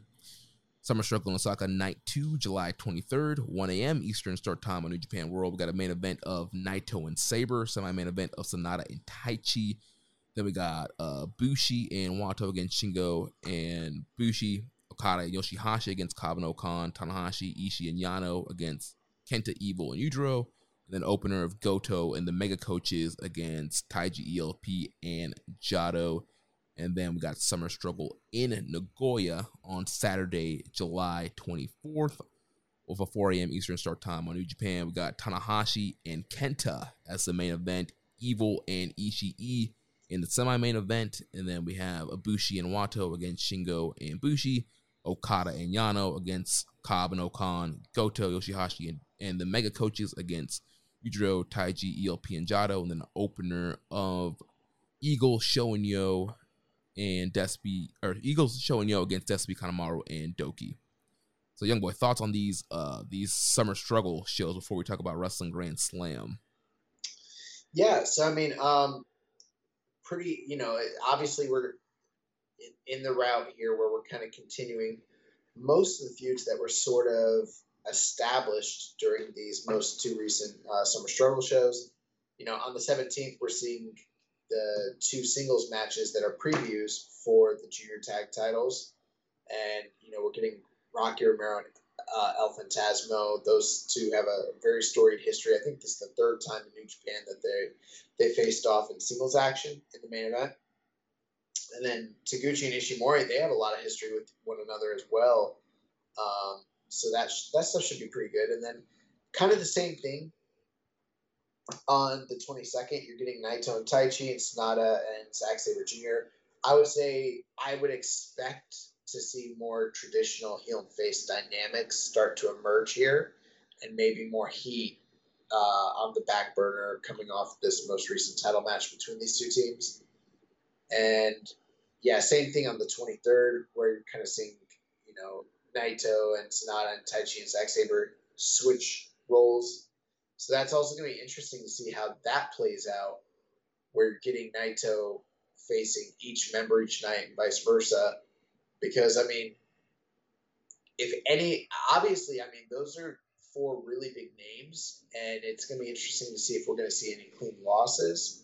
Right. And if perhaps, like, let's say if Taichi's eating a clean loss, just as an example, each night, you might expect him to sort of be the weak link going into the next title match between these teams. Right. And if they win the titles back, maybe he's the one that gets the win to redeem the 2 losses. Yeah, so it's just going to be interesting to kind of see how that plays out. If there's any rifts that kind of grow between these 2 teams, they sort of seem that to be at a crossroads there. And then on the 24th, Tanahashi and Kenta, that's one of the bigger singles matches that they've been building up. And then Ishii and Evil. I got to tell you, though, I was sort of expecting both of these singles matches to sort of be in play for the Tokyo Dome, especially the Ishii and Evil match. But, to kind of see them in the top 2 spots on the Summer Struggle Tour for the show, I'm not super surprised, but with the Tokyo Dome around the corner, I was a little bit. Yeah, and I think that's the thing with the schedule right now with so many big shows and them having to spread stuff out. You need some big matches and some other shows here, and so they needed something for Nagoya.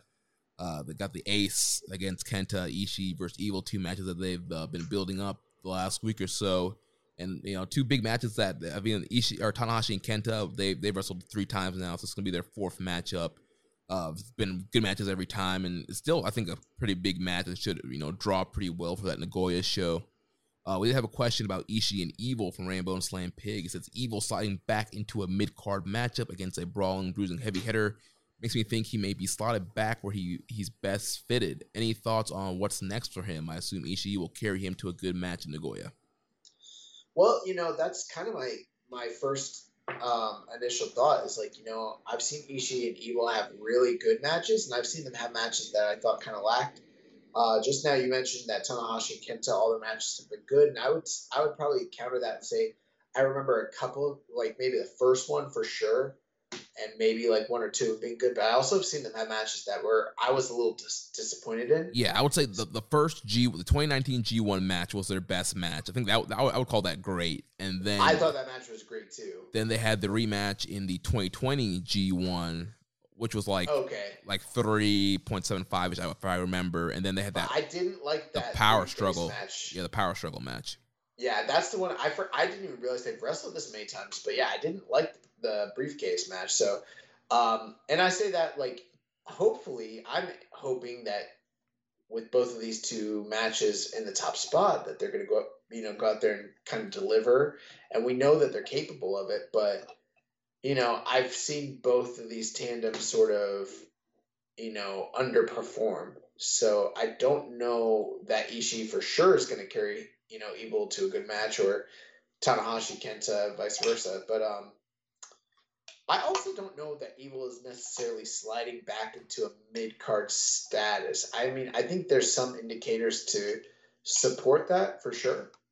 But, we see lots of times where top stars, or top fledgling stars have to kind of take a little bit of a seat, or, a back seat while some of the other guys are kind of, set in place with facing one another. It doesn't mean that they're done with him per se. And, I don't know. People didn't say this about Jay White when he was first coming back in slot against Ishii. I don't think just because he's fighting Ishii that he's in the mid card, And in fact, he's probably going to beat Ishii, to make matters worse. Right, yeah. He's kind of been simmering on the back burner, feuding with Yano for KLPW, having a never 6-man defense. He's kind of been on the back burner with some feuds. And so, with, like we mentioned, G1 season coming up, they're probably going to want Evil to look strong going into G1, being a former double champion. So he's probably going to get the win over Ishii here and then go on to have a decent G1 as far as record-wise. But as far as everything goes with these shows, am I as excited as some of those Cork and Hall shows the past couple weeks with the 3rd generation dads against the Chaos 6-man team and all those singles matches and then the Never 6-man tag title? No, I'm not as excited because I don't think there's as much content here. But it's kind of nice. You look at who's involved in these multi-man matches and you're getting, returns in Taguchi and Rocky Romero and Robbie Eagles. So there's some fresh blood and excitement there.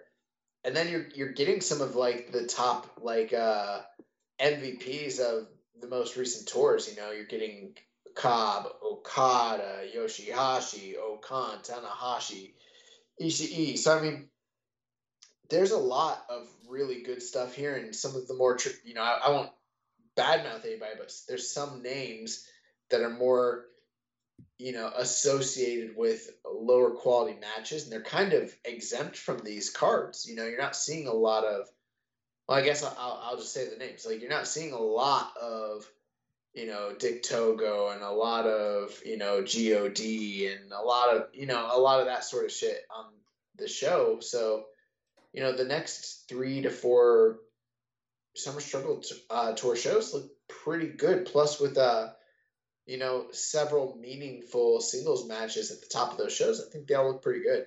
Yeah, and I feel like the Tanahashi and Kenta match is going to be a very important match, kayfabe-wise, to what's next for both of those guys, because I feel like both of those guys have kind of been floating this year. Since Kenta lost to Jon Moxley, he's kind of been in flux, I feel, like, almost on the back burner, almost like with Evil.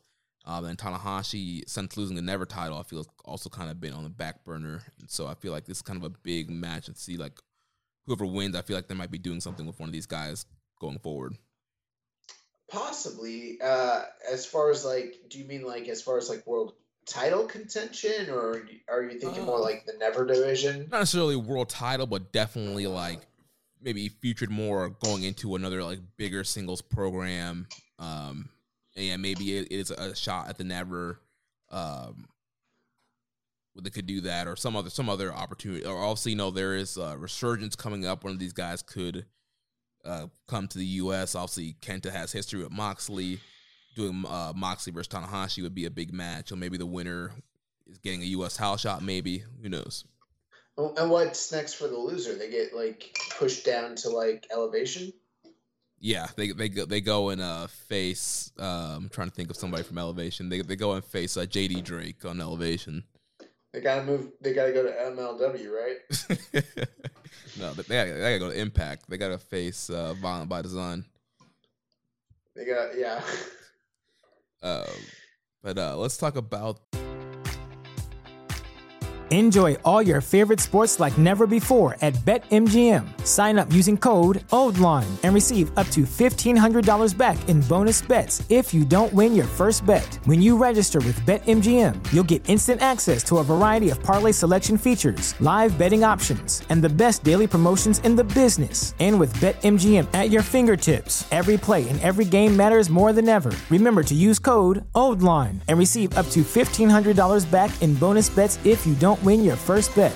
BetMGM and GameSense remind you to play responsibly. See BetMGM.com for terms. 21 plus only. Maryland only. New customer offer. Subject to eligibility requirements. Rewards are non-withdrawable bonus bets that expire in 7 days. Please play responsibly. For help, visit mdgamblinghelp.org or call 1-800-GAMBLER in partnership with MGM National Harbor. Promotional offer not available in Washington, D.C.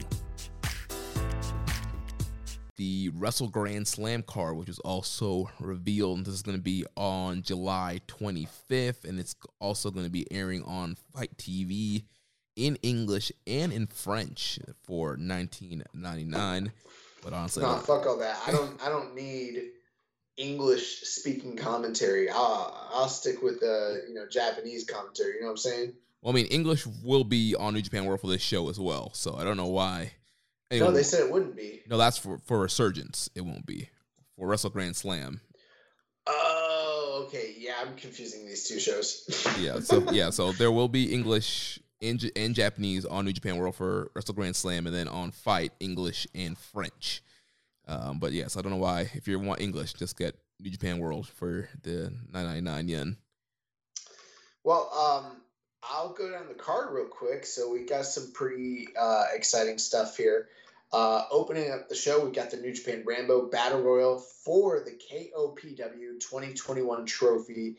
It was sort of teased all week that there might be some added stipulations. It looks like fans will decide whether handcuffs or blindfolds will be used in the New Japan Rambo for the provisional KOPW 2021 title at New Japan Wrestling Grand Slam in Tokyo Dome. So, yeah, Toru Yano made this announcement in an interview on NJPW's website, and it looks like that's going to be the proposition, is whether handcuffs or blindfolds are going to be involved in this Rambo, which I'm not a big fan of this, Jeremy. I got to tell you. Yeah, it sounds weird. So he says on the guardrails and the ropes will be handcuffs set up to use. Rambo, as normal, when you're pinned, submitted, or you're thrown over the top, you're out. But you can also be put out by being handcuffed, and then you're stuck there for the rest of the match. Completely humiliating, he says. And then he says if it's a blindfold, you put a blindfold on an opponent to eliminate them. They actually had a match in I've actually seen a few different territory matches involving handcuffs. Plus, like, I feel like there was like a very specific era of like 2000, 2001 WCW, like Vince Russo era, where guys were getting handcuffed to the ropes all the time. Yeah. But yeah, there's been a couple Smoky Mountain and world class matches I've seen where to lose a match, guys get handcuffed, and then it's like, you know, it'd be like team battles. Once the whole team was handcuffed, then the other team had like 5 minutes to just fuck them up as bad as they possibly could. So I don't know if that's how the Rambo's going to work, but, you know, my whole thing is this. I absolutely love the New Japan Rambo. So the idea that they're going to, you know, bastardize it with added stipulations, it's already a Rambo. Why the fuck are you doing this? Like, I understand. You know, it was bad enough that they ended it, the last one back in January, with the Final Four. Like, this was the 1997 Royal Rumble or some shit. And, you know, now they're trying to turn it into a Smoky Mountain, like, stipulation. I don't like that. Yeah, man. Well, the good thing is it's on the pre-show, so it won't be on the main card. That's how you know it's not a real Tokyo Dome. They got a fake. Not only is it a fake Tokyo Dome, they got a fake ass Rambo to start the fake Tokyo Dome as well. Opening up the show proper, we have the IWGP Junior Tag Team titles: Taiji Ishimori and El Phantasmo versus Mega Coaches Rocky Romero and Ryusuke Taguchi. They made it onto the Dome show. Tomohiro Ishii can't make it on the show, but sidelined. Yeah, he's sidelined, but at least Taguchi's on this shit. You know what I'm saying? After that, the junior heavyweight title, El Desperado will be defending it against the Sniper of the Skies, Robbie Eagles. And then Kazuchika Okada will be facing Jeff Cobb in a special singles. What's Gabe Sapolsky always call those matches? Special challenge match? Yeah, I guess. Yeah, special challenge, something like that. Yeah. Yeah, special challenge match. Okada, Handsome Battle 3. And then the semi-main event, the IWGP Tag Team titles are on the line as the LIJ team of Naito and Sonata defend against the former champions, the Dangerous Tekkers, Taichi and Zack Sabre Jr. And then the main event, the IWGP World Heavyweight Champion Shingo Takagi will be defending against the former champion in Kota Ibushi. Pretty good show, top to bottom, it looks like. Yeah, it looks like a pretty good card. You have all the titles that are in Japan defended on the card. I know you mentioned Ishii and Tanahashi not being on here, but they probably felt like for those Osaka and Nagoya shows, I don't think they felt strong enough of having the junior tag title or the junior title match main event any one of those shows. And when you think Tokyo Dome, you normally think of all the titles being on the line. So I can understand why things are structured out that way. But on the main card, you have 5 solid matches here. We've seen some of these matches before, and they've been good. Despy and Eagles, they had a near 4-star match in the Super Juniors in December, which was really good. ELP and Taiji and the Mega Coaches, they have good chemistry. That should be good. Cobb and Okada should be a great match with the role Cobb is on now. We already saw Tekkers and LIJ. That was 4.25. So that should be a great semi-main. And then Shingo and Ibushi, we've seen them in the G1 4.5-star match. So that should be another it should be a killer main event. Yeah, I agree.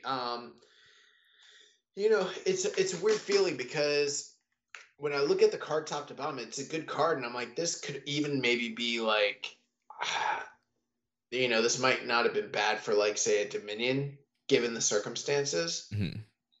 But then I'm like, for the Tokyo Dome, like, I don't know. But we don't even know what's going to end up happening. I know they were only selling tickets until very recently, right? Yeah, so that was a note I had here. So Tokyo is going under another state of emergency. And so due to that and restrictions on live events, they had to cut off the ticket sales on midnight on July 11th, Japan time. So we had like a similar situation, I believe, for Wrestle Kingdom or another bigger show this year where they had to kind of cut off selling tickets due to the state of emergency. So I'm not sure, haven't heard how many tickets were sold, but it's not probably as many as they were hoping for.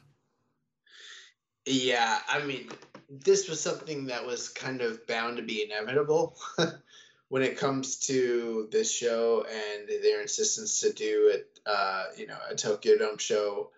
We kind of discussed all of the possible pitfalls regarding this, and some of that seems to be playing out. And, I feel like it wasn't that long ago when we were on the show, we were like, hey, they've had a bunch of states of emergency. The freaking Olympics are coming up, and it seems like it just keeps getting worse and worse. I think I was on the show and I said they might want to have some sort of backup plan in place just in case. And it seems to be that has continued to play itself out. So, it is unfortunate. I'm not happy about it. Dave Meltzer, I was listening to him on Observer recently, and he was talking about the pandemic and this whole period.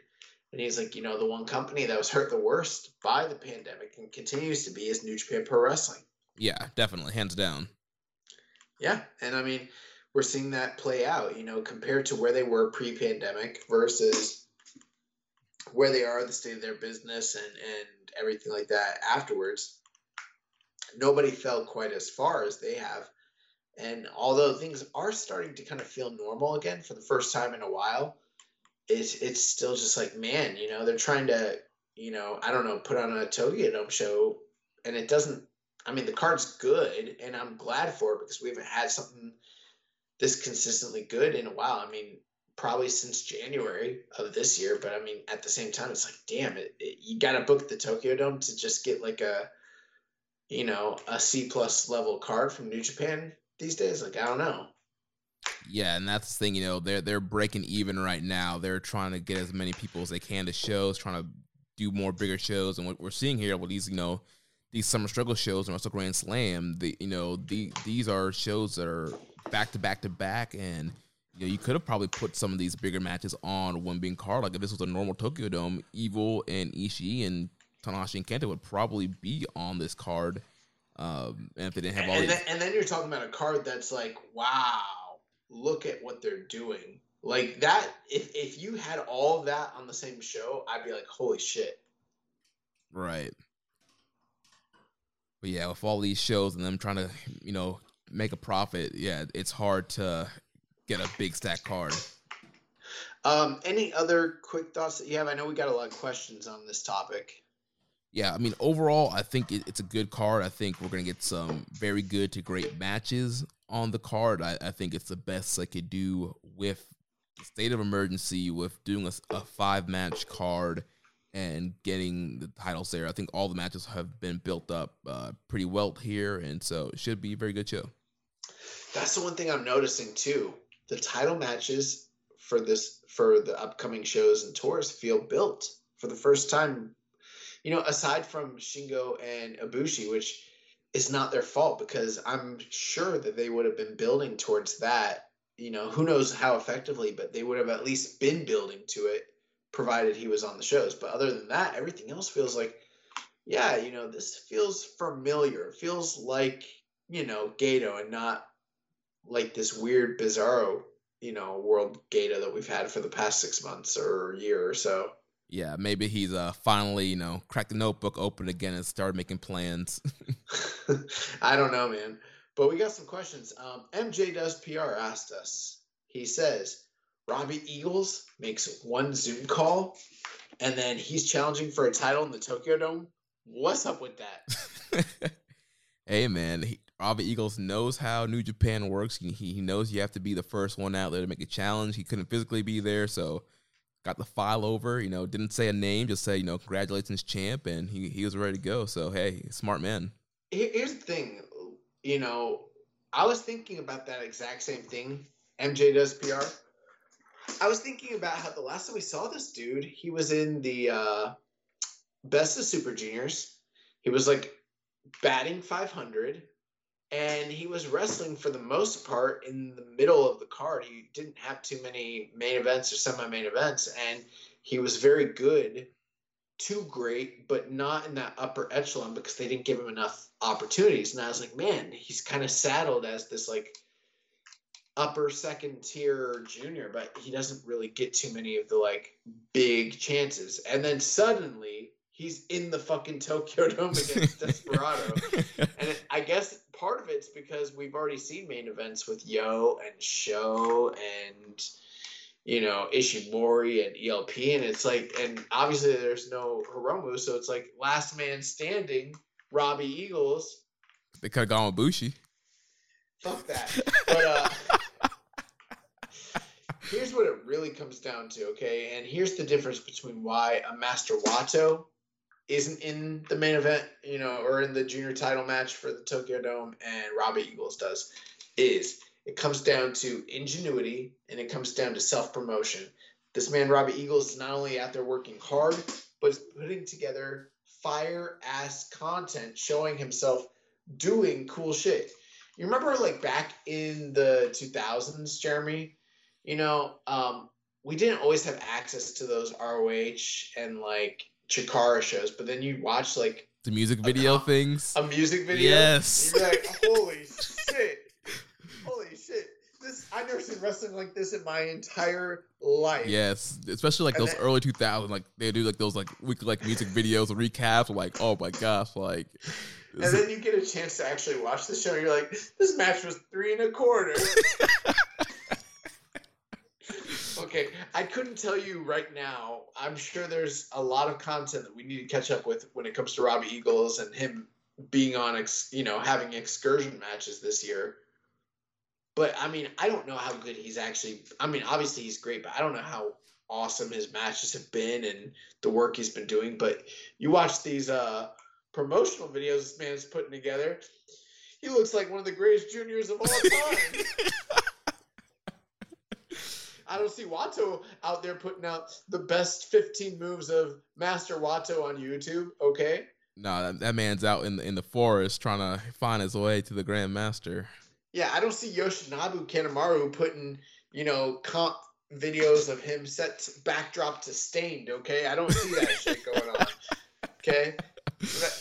There's a reason why Robbie Eagles is in the Tokyo Dome and, fucking, I don't know, Taguchi's not, Right. Well, Taguchi is just in a tag role. Whatever. Same shit.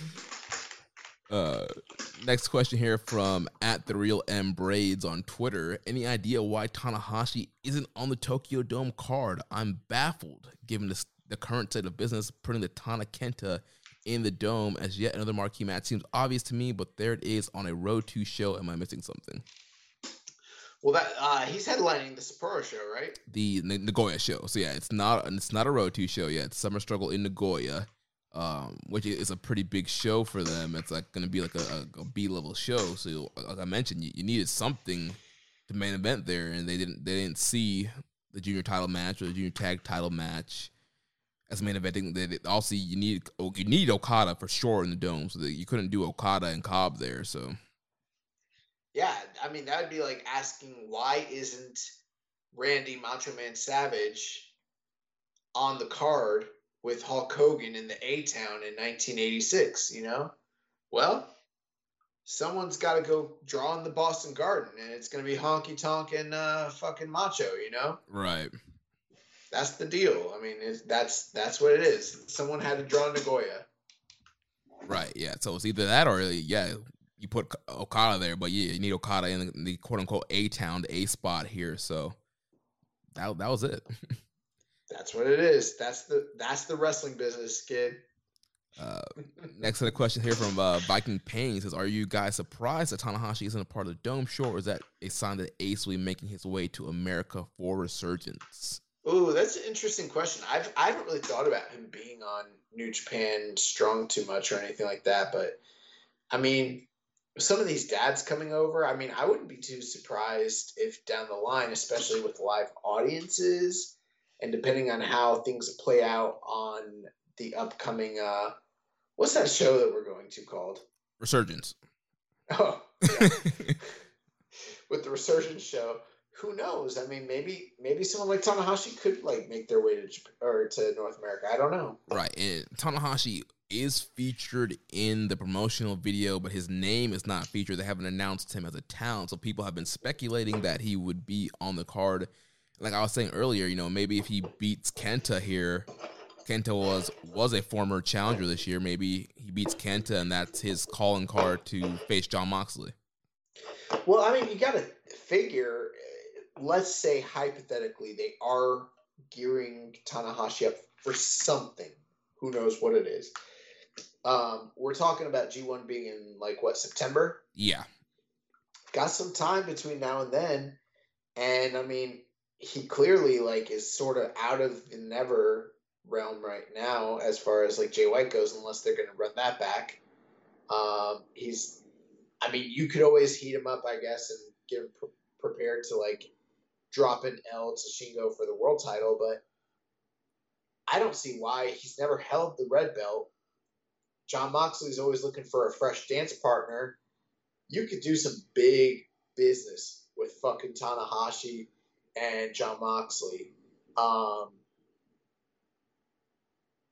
What if they did Jon Moxley and Tanahashi at, what's the next pay-per-view? For AEW? Yeah. All Out in Labor Day weekend. Now, before people shut me down on that, what if Kadani and Tony Khan have a deal worked out where a percentage of the gate and a percentage of the pay-per-view buys is paid out to New Japan in return for lending Tanahashi to AEW for All Out, and then you get that in the semi-main event spot for the IWGP US title. You get Tanahashi and Mox on AEW pay-per-view. That pay-per-view with that plus Kenny and Hangman would fucking kill. Yeah, I mean that would be great. I'd be down for that. Obviously, we're seeing several US offenses on AEW TV, so why not get a big match out of the Ace on US pay-per-view against Moxley in a packed 10,000 plus arena. I think there's plenty of reasons why not to, but if they're getting points on the pay-per-view, then it would be worth it. Right, yeah. So interesting if something like that happens, or if it ends up being on the Resurgence LA show. Yeah, we'll see what happens. We're gonna be there, so yeah. Flying all day Friday and Sunday. Yeah, it's gonna be some long travel days. His second question, he says, it's surprising to see that Robbie Eagles is getting the big Tokyo Dome match. Do you guys think they're going to use a spotlight for a big angle with Robbie to United Empire? That's a cool idea.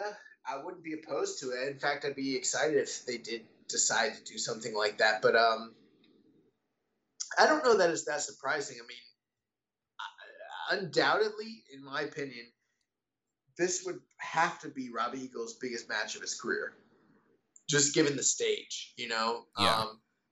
I don't know that he's ever had a match of that caliber previously anywhere else, so that is a big deal. But he's also so good that I'm not surprised to see that put him in that position, because he's sort of like the guy that you can go to and trust to deliver whenever needed to be called upon, Right. Yeah. It should be, like we mentioned, in the Best Super Juniors, they had a really great matchup there. So this should be another great match here.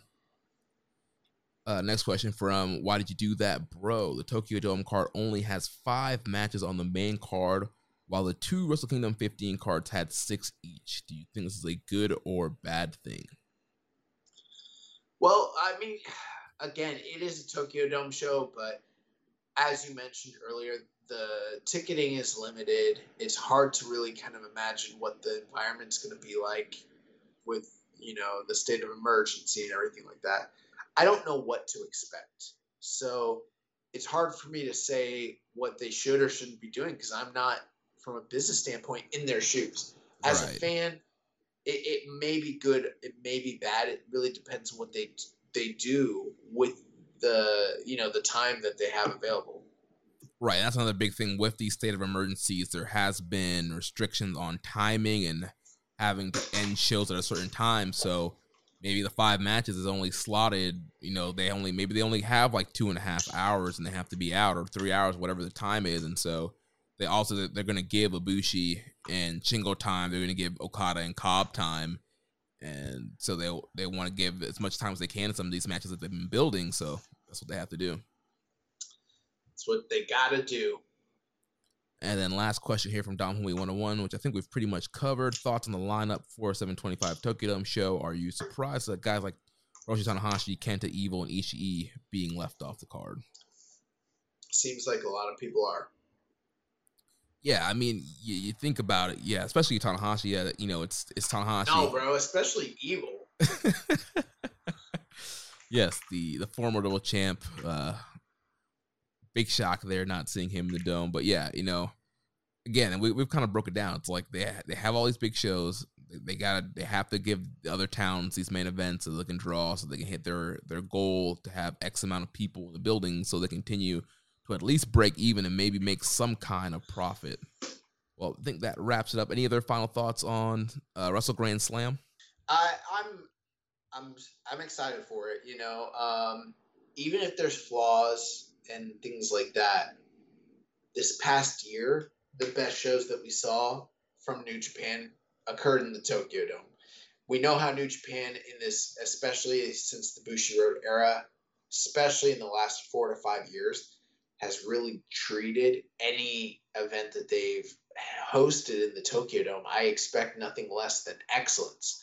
So even if this is, a 2015, 2016 Dominion level card, I'm expecting probably something higher than that, just given how revered the Tokyo Dome is and how this current roster and, the talent level they possess and, the sort of respect and reverence they have for that show. So it's probably going to be awesome, even if, only 7,000, 6,000 people show up. Right, yeah, I think all the guys are going to be motivated. They're going to try and kill it. And like I talked about last week with the Grapple top 10 of the year so far, majority of that list was New Japan. And even in a clap crowd pandemic era, New Japan's still putting out some of the best matches in the world. And so you have some of the best wrestlers in the world on this card, and I think we're going to get some bangers. I know we are. Bro, Okada and Cobb, come on. Yeah, bro, just from the preview matches so far, that drop kick into the spin cycle, I can only imagine the sequences they're going to have for the singles match. Yeah, I'm excited for it as well. So let's move on over to New Japan Strong. So this past Friday, we had the Road to Tag Team Turbulence show opened up with Barrett Brown defeating the DKC. Interesting choice here. Obviously, DKC is still a young lion, but he's in the tag Turbulence, and Barrett Brown's not. So that was kind of weird. Yeah, I watched this. For me, I just feel like the main thing is like, I understand the idea of like the preview for Barrett Brown or whatever, but in DKC. But the main thing is like Barrett Brown is in the midst of. You said DKC is in the tournament, but Barrett Brown's not? Right. I don't think that's really the point. I think the point is that Barrett Brown was complaining earlier this year about him not being able to pick up wins, and then Adrian Quest sort of, preferring himself in the glory of winning on his own versus the betterment of the team. And Barrett Brown sort of being delusional in that sense because they were still winning.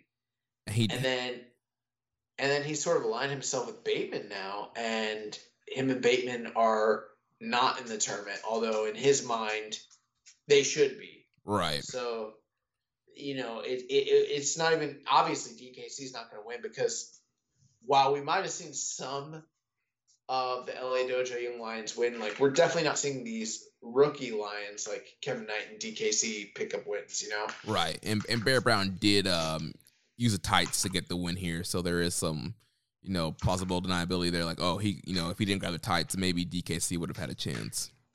Yeah, and you know what? DKC was actually on a comeback when that happened, which also kind of continues that storyline that, like, Bear Brown barely has enough to even beat the lowest of the low-level Lions in DKC. Everyone else on that roster beats DKC with at least their signature or a finisher. But, like, Barrett Brown had to do the 85 flare roll-up with the fucking tights to win, you know? Yeah. He beat him like his name was Barry Windham. And not the fucking DKC. Like, what does DKC mean, you know? It's like Dylan Kyle something. It's like his initials for his actual name. When I first started wrestling, I would go to the Santino Brothers page on YouTube just to like study. Yeah. And he's like the guy that they beat up in all the like tutorials.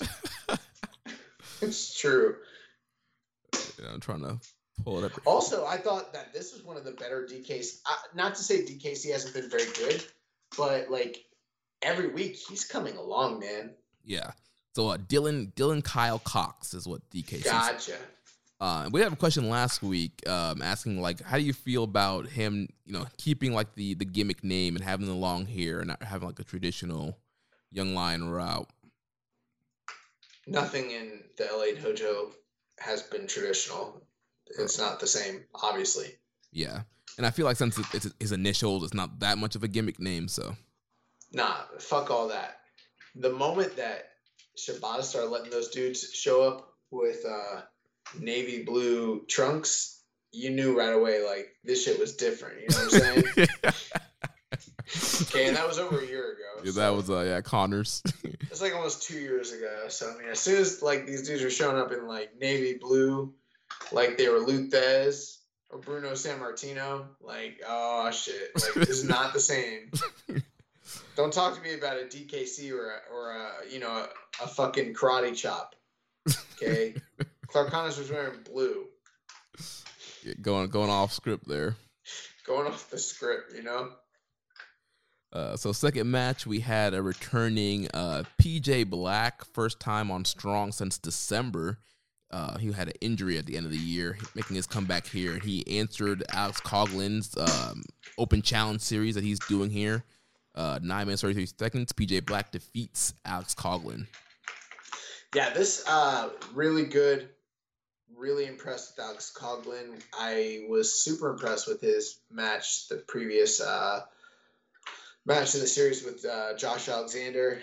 This one with PJ Black was very good. I like PJ Black's new gear. And the only thing I was a little iffy on, PJ Black, they did a spot where they were doing wrist control and trading strikes, and then it led right into PJ Black picking him up, scooping him up, and hitting him with his whatever backdrop pendulum move that was. I've never seen it. Yeah, and it was like, in theory, it was cool, but the actual delivery of it was a little clunky.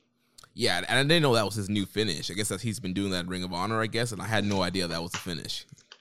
I don't know, man. That looked like some shit that Matt like comes up with, on like a Thursday night, and then he's like, "Let me try this on you," and then you just gotta take it. Yeah, like that's what it looked like. He was like, I didn't know he's been using it in Ring of Honor either, but that's what it looked like to me. Is he was like, "Come over here, Alex. I'm gonna try this on you." Yeah, I think I'm gonna go over with this shit.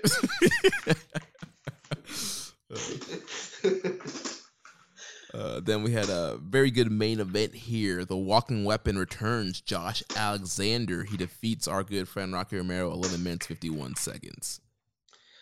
Yeah, very good main event. It's amazing that an 11-minute match between Josh Alexander and Rocky Romero ranks for me almost as high as, a nearly 30-minute IWGP Junior Heavyweight title main event with Desperado and Ishimori. So that kind of tells you how much I liked this match. I thought it was really good. And Josh Alexander delivers once again, and Rocky Romero delivers once again. last year I voted for that dude as the MVP of NJP of USA, and like no one else did, but I feel like I was right.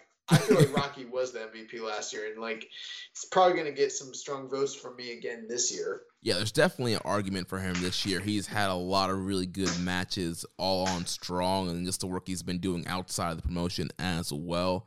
Doing a lot of stuff here for the U.S. brand. Yeah, very good matchup here. Rocky tried, working on the arm of the bigger man, set up that arm bar that he does, and several points he was going for. His running Shiranui, couldn't get that throughout the match, and then Alexander was overpowering him. Alexander hit a beautiful Chaos Theory German suplex. Shout out to Doug Williams. That was a cool spot in the match. And then he was working for the ankle lock. And then eventually he ends up hitting the J Driller and puts Rocky away. Yeah, I thought both guys had some great moments of selling. Rocky obviously selling the ankle lock. There's one moment where like he was barely in the ankle lock and it wasn't even fully applied. And then he's selling it like it's death afterwards. And obviously, he's trying to go for the straight armbar for the majority of the match. We've seen him beat, such luminaries as El Phantasmo with that in the past. And he's, trying to get it on Josh Alexander. But Josh Alexander goes for the double underhook pile driver later in the match. He can't get it. So, again, another match where two guys are working body parts similar to Desperado and Ishimori, which, again, I like that match a lot. But in 11 minutes, these guys told, in my opinion, a far more effective, hard-hitting, and compelling matchup in front of an empty studio. Yeah, in front of just Kevin Kelly and what's his name? Shitty commentator. Yeah, I'm blanking on his name right now. Alex Kozlov. Yeah, Kozlov, yeah. So, yeah, I should take that back. That was mean. He's actually been doing better. Yeah, he's fine. I wouldn't go that far. He's all right. But, yeah, so, Josh Alexander eventually did hit the double underhook pile driver, which is an incredible move, by the way, and picks up the win against Rocky. I don't know if they're still going with that like redemption story for Rocky, but this was good. Yeah, and Josh Alexander seems like he's planning to be on Strong more, so that's just another great addition to the roster. Bro, isn't it funny how all these dudes think like they're all getting like loaned to New Japan? Your Brody Kings, your Josh Alexanders, guys from ROH and Impact, and MLW guys like fucking Filthy. And it's like, obviously we don't know the full status of their contract, so I'm not going to assume that I know anything, but it's funny that when they get to like New Japan Strong, they're like, I'm here to fucking stay. This is the top place to be. And it's like, dude, you're on loan from MLW. Court Bauer is allowing you to be here. Fuck Court Bauer. That place sucks. Yeah, like Josh Alexander, like you're the X Division champion right now. He's like, yeah, he's the X Division champion. He's like, it took me years to get here. It's like, New Japan, this is where I want to be. This is the best wrestling promotion in the world. Yeah, it's so funny, dude. They don't actively bury their companies, but they passively bury their companies by being like, this is the real place to be. This is that real. It's just funny. Well, this week we have the start of the Tag Team Turbulence Tour. The tournament starting this Friday. We have all 4 first-round matches on Friday, so we'll do some predictions here. So, opening up, we got Clark Connors and TJP taking on the Good Brothers, Doc Gallows and Carl Anderson. There was a Twitter video going out kind of teasing the dissension between Clark Connors and TJP, and we've been seeing that all throughout Strong. The more they team, the more miscommunication we see between both of those guys. Yeah, I kind of mentioned previous weeks that I have no idea what's really going to end up happening here, so I'm just going to shoot from the hips. Good Brothers winning this shit. Yeah, I'll go for Good Brothers from the first matchup, and then second we have Kevin Knight and the DKC against the West Coast Wrecking Crew of Jarrell Nelson and Royce Isaacs. think it's pretty. Yeah, I'm gonna take the two dudes that dress in the same attire, Jarrell Nelson and Royce Isaacs. I mean, technically, Kevin Knight and the DKC dress in the same attire. Nah, it's different. One of them is allowed to have wrist tape. The other one's not. Yeah. But yeah, I think it's pretty clear. Yeah, West Coast Wrecking Crew is going to win that.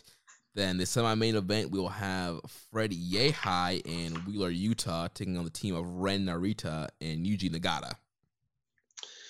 Oh, this is an interesting one. I'm going with the New Japan team of Ren Narita and Yuji Nagata on this one. Yeah, I think I'm also going to go Narita, Nagata. I think they gave Yehi and Yuta a lot of wins to make them look credible, but I think Narita and Yuji are going to get the win here. Fourth match and probably main event, I'm assuming. Violence Unlimited team of Brody King and Chris Dickinson will be taking on the Team Filthy team of Danny Limelight and JR Kratos. Yeah, that should be a pretty good matchup here. I think I'm going to go with Violence Unlimited, the new Ring of Honor Tag Team Champions, and I think it makes a lot of sense story-wise, because then you can get Dickinson and Narita in a match again when you'll have Narita and Yuji against Brody and Dickinson. That's the exact situation I booked out. So, it looks like you and I are in a agreement here on all fronts. So, we are anticipating a Good Brothers versus West Coast Wrecking Crew semi-main event, as well as a Narita Yuji Nagata versus Violence Unlimited semi-main event. Yeah, so should be a good episode of Strong. Should be a good tournament. And then last thing here to talk about on Strong, we have the date for the next Strong Openweight Championship match. Filthy Tom Lawler will defend against the leader of the Bread Club, Satoshi Kojima, on Friday, July 23rd, which I believe is going to be the finals of the Tag Team Turbulence Tour. So big show there. You'll have the tournament finals and then Filthy Tom defending against Kojima. Yeah, nice. I'm sure you're looking forward to that. Oh, yeah. It's the summer of cozy, baby. Yeah, the other week, I know last week you touched on the fact that he beat Hiroki Goto recently. Thinking of the fact that he had a big title match on the Rise should have been kind of the giveaway that he might have been the one to win in that 3-match series. Yeah. So let's move on to the news here. A couple of news items here. So first thing, Jon Moxley is going to be defending the IWGP US title against Carl Anderson this week on AEW Dynamite. An interesting thing here, this was revealed in interviews that the 2020 Wrestle Kingdom, the original plan was supposed to be Jon Moxley versus Carl Anderson, and it was said that Anderson was going to beat Moxley for the U.S. title, and Anderson Gallows had agreed to return to Japan after the WWE contracts were expiring, and they were supposed to jump the Young Bucks on the first episode of Dynamite, but then WWE upped their offer to a 5-year deal at $750 per year, and they took that deal, which scrapped the whole Dynamite plan and scrapped the Moxley Anderson match at Wrestle Kingdom. We got Moxley and Archer instead. So what do you think about this matchup here, Anderson and Mox for the U.S. title? I mean, it's fine. I don't really care, to be honest with you. Yeah, I mean, I think it's an interesting matchup. I'm not expecting a title change here. I mean, if I was AEW and I was trying to book a match with someone that is tied to AEW, but also has ties to New Japan and is a credible singles guy, I'd probably pick Carl Anderson as well. So from that aspect, that makes sense. As opposed to picking someone that's been built up on, New Japan television, but is foreign to the fan base of AEW. Keep in mind, it's going to be airing on Dynamite, so they're still trying to, it is still an AEW match with a little bit of a New Japan flavor. And then, I've heard some New Japan fans that were really excited about this. I'm not really one of them, just because, Carl Anderson's, top singles runs were in 2012, 2013, before that. So, that was a long time ago. Right, So yeah. It's been a long time since that G1. It's like, what have you done for me lately? Yeah, I'm not that stoked about it. I think it will be good, but I'm not anticipating it to be great or anything. If it is, awesome. I really hope Carl Anderson does not win. Okay? I've heard some people say they want him to win. I don't see why you would want that. I would much rather have the biggest star in the West named Jon Moxley to carry the belt versus one half of the Good Brothers, Right, and especially with Resurgence coming up and Moxley advertised for that, I really think you should do a Moxley U.S. defense on that show. Well, you want to know what my fear and suspicion is when it comes to this, right? Yeah, this is building to Mox and Shooter against the Good Brothers. I've got a feeling that Shota Umino could. I don't know if the logistics work out. I know he was just working in Rev Pro, but what if hypothetically through this feud, whether it's on this episode or episode in the future, Shota Umino becomes involved in a good, because again, it is Carl Anderson and he is in a prominent tag team that's also being featured in New Japan. What if they're trying, and we already know that New Japan was planning to reunite the Death Riders and have Shota Umino team with Jon Moxley on Strong in the past. What if the big match that they have planned for him coming up on the LA show is Good Brothers versus, the Death Riders? And that's a match that, isn't the biggest money match in the world. I can see Tony Khan being okay with it. You know what I'm saying? Right. For the talent exchange. I got a feeling that that's what's on the docket based on looking at the trajectory of this match. That's my opinion.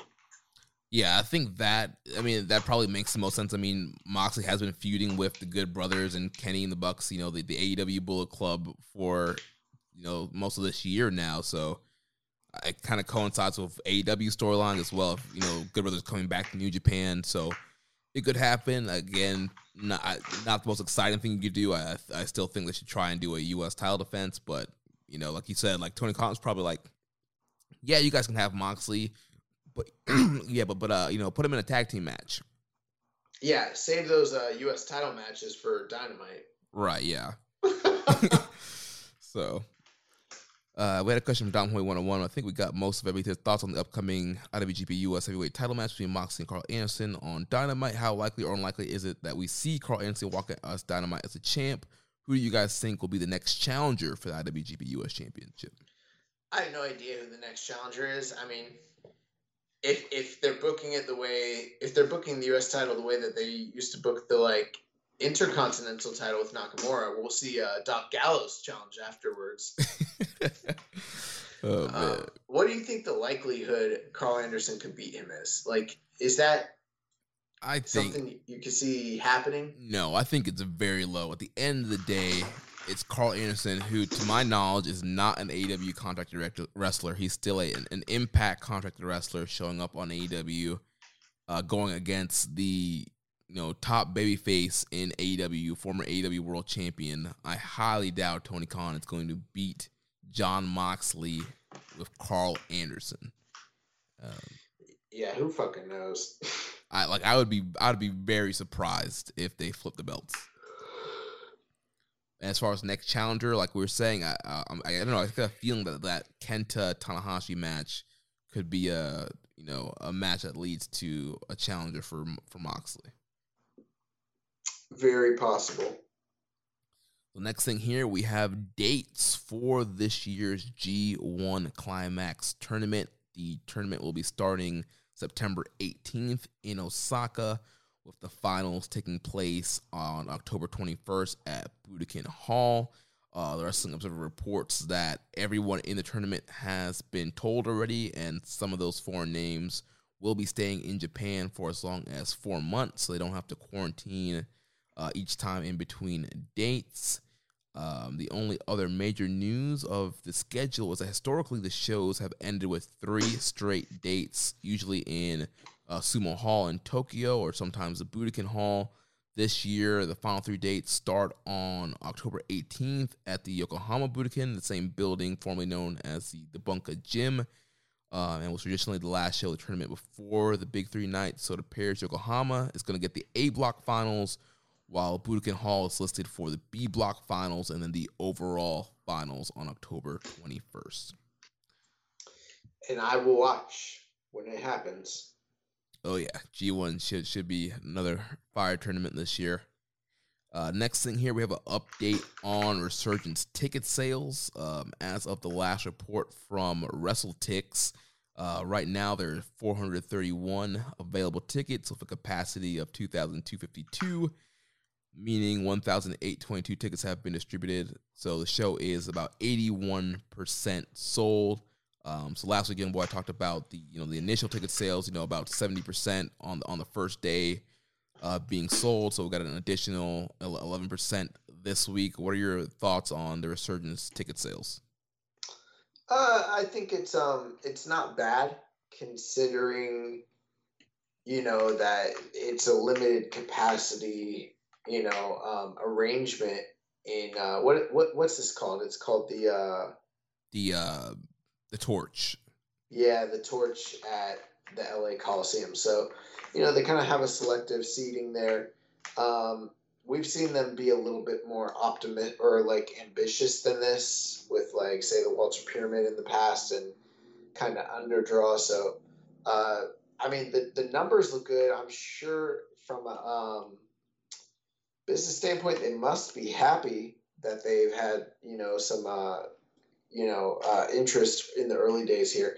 This is a far cry from where the ticket sales kind of stood back in, say, 2017 when they first started doing U.S. shows. But, we're in a different market at this point with a lot more competition, a lot more, saturation in the marketplace. So I think all things considered, it's pretty good. And I wouldn't be surprised if they get near sellout come show time. Right. And also last week we had the announcement of Jay White defending the Never title against David Finlay on this show. Thoughts on that matchup? I thought you did a great job recapping it last week. I don't want to belabor it too much, but those two guys have a lot of history, so that should be very good. That's another thing to kind of keep into consideration. Is there's only 400 plus tickets left and we barely have a card. So as more and more enticing matches kind of become known, that's another indicator that these tickets probably will not be around for much longer. They did talk in the past about if there's a need, they could hypothetically expand the seating arrangement. So, I don't think it will ever turn into something where people absolutely can't get tickets, but I think a lot of that will depend on what the card looks like.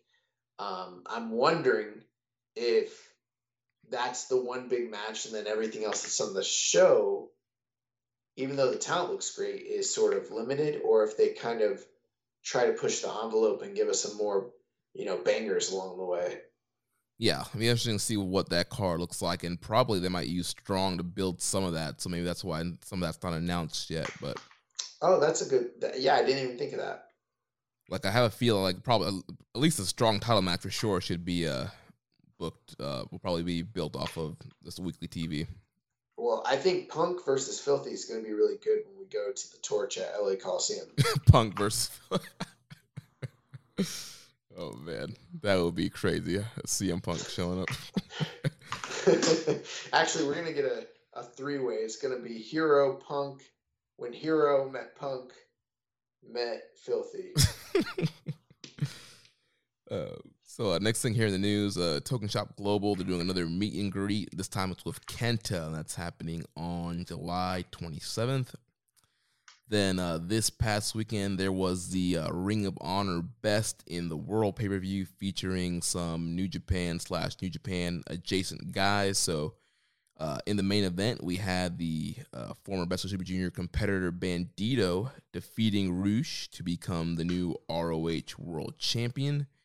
We had former IWGP Junior Champ Dragon Lee defeating Tony Deppen to regain the ROH TV title, We had Team Filthy's and former Team Filthy and Violence Unlimited. Chris Dickinson teaming up with Homicide. They defeated Rhett Titus and Jonathan Gresham, who was replacing Lethal. They won the tag team titles. And then Brody King defeated Jay Lethal. Absolutely destroyed this man. So overall, the Best in the World preview was a pretty good show for Ring of Honor. All these matches here that I listed were in the 4-star range and some really good stuff. I did not get a chance to watch let me scratch that. I had a chance to watch the show, and I chose to watch a movie instead. But with that being said, I heard some good reports, so I'm pretty excited about a lot of, Bandito. He now holds the ROH as well as PWG world titles simultaneously. I in my estimation, over the last 20 years, those are probably the two most prestigious U.S. independent championships. And at this point, Ring of Honor might as well not even be a national company anymore. They might as well be back to indie status. So, in my opinion, Bandito is the unified independent world champion. Yeah, Bandito killing it here. Yeah, really good main event there with Roosh. It's going to be interesting when he comes back to Best of Super Juniors and does a job to Taguchi though. This means Taguchi gets a title shot at Honor Rising. Maybe. And then last two things here, I think we talked about last week, but just want to get your quick thoughts. Did you get to check out Show's Glate match? I have not gotten a chance to check it out. I heard your recap of it last week. I thought it was very good. It will be something that I see here in the near future, but these past couple of weeks have been pretty crazy with work and the hurricane and everything. Yeah. And then last thing here, we had some updates on Shota Umino. He's going to be facing Dan Maloney on the 18th in Rev Pro, and then August 21st, he's getting a Southside Heavyweight Championship match against Ricky Knight Jr. Any thoughts on the reemergence of Umino and kind of these two big matches here? I like Ricky Knight Jr. a lot. Cousin of Paige Saraya, from WWE. What was her name? Brittany Knight? Saraya Knight, I think. Saraya Knight, Brittany Knight. No, her mom's Saraya Knight. She's Brittany Knight. Yeah, something like that, yeah. Yeah. Ricky Knight Jr. had a really fantastic feud and match with Will Ospreay at the end of last year, beginning of this year. If you haven't seen that match, I highly recommend it. Shota Umino, it's very clear that they're putting him in a prominent position. A few of the guys that have been put in prominent positions on their excursions in the recent past, Hiromu Takahashi, when he was contending for world titles in CMLL, and most recently Great-O-Khan, given some opportunities to win some regional titles over in Europe, and then also the tag team titles in Rev Pro. So you're kind of seeing something similar here with Shota Umino, and they're giving him a spotlight. They're giving him a push, an opportunity, and they're putting him in there with two of the best guys in the company, Dan Maloney and Ricky Knight Jr.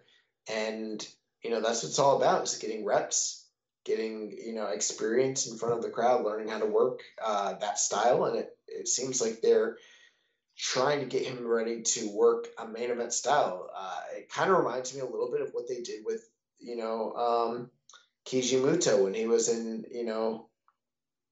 Championship Wrestling from Florida and Jim Crockett Promotions in the late 80s.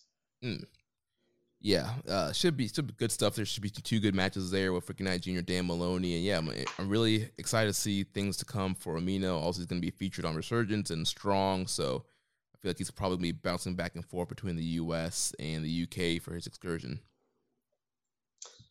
Great. Well, it looks like we got some questions to go through. There was a bunch of fight questions last week. Did you bump those this week or not? I think I put them in there at the bottom. Okay, yeah. We didn't talk before the show, so I was like, are we saying we're going to answer those questions or fuck you guys? Yeah, I think I have them on there. Yeah, we'll run through these. So first from Rambo and Slam Pig, he says, what is your way too early mid-year prediction for the Wrestle Kingdom Night 1 main event? He's guessing Okada wins the G1 and faces Shingo, taking the belt off of him. I don't know, man. I usually have some kind of like a solid prediction by this point. I'm still, I think, kind of picking Naito as my likely winner. And maybe Naito Shingo, but I don't really. Also, Jay White's on the docket too. Right. He's never won a G1, so I don't know. Yeah, I feel like Naito Shingo for right now is a way too early. I think probably makes the most sense and is probably a really big matchup that would draw for night 1 or whatever night they do it on. Next question here from Viking Pain. With the elevations of the Never titles, 6-man titles, and heavyweight tag titles, was it the right call to retire the IC title after all? No. Yeah, I mean, I don't know. Just feel like having that secondary, I know the Never title's quote unquote the secondary title right now, but I don't know. Just feel like the IC title really helped with that transition and having other programs for people. I mean, I almost feel like in a certain sense it would have been better to just be like, we don't have an IC title anymore, but we have the international title. It almost would have made sense for them to establish a new secondary title, something that nobody's won, as opposed to the belt that a lot of people have won, but when they won it, it meant a lot less, and now they have nowhere to go. Your Gotos, your Ishiis, guys like that. Your Minoru Suzuki's. It means in a certain sense, sure. If they won it, would it mean more because of its stature in the company? Sure. But it also kind of means less because they've already held it. And it was the number 3, number 4 belt in the company when they won it. So it just puts people in a weird spot. I'll never understand why they got rid of the white belt. If you have to elevate other belts to get to the status of the belt that you got rid of, then you shouldn't have gotten rid of that belt. Yeah. It just doesn't actually make sense from a logical standpoint. Think about it for a second. Why do we have to elevate other belts to get to the same status? And to be clear, none of these belts are to the same status that belt was, because it was headlining Tokyo Domes. Right, yeah, I don't think we're going to see any, Never titles, 6-man titles, or tag titles, main eventing a dome anytime soon. Yeah, it was a bad idea. Honestly, it just was. His next question is, sadly, Mr. Wonderful Paul Orndorff has passed away. Any great memories from his career? I know he spent some time in New Japan as well. Yeah, I don't have any specific memories of Paul Orndorff in New Japan, to be honest with you.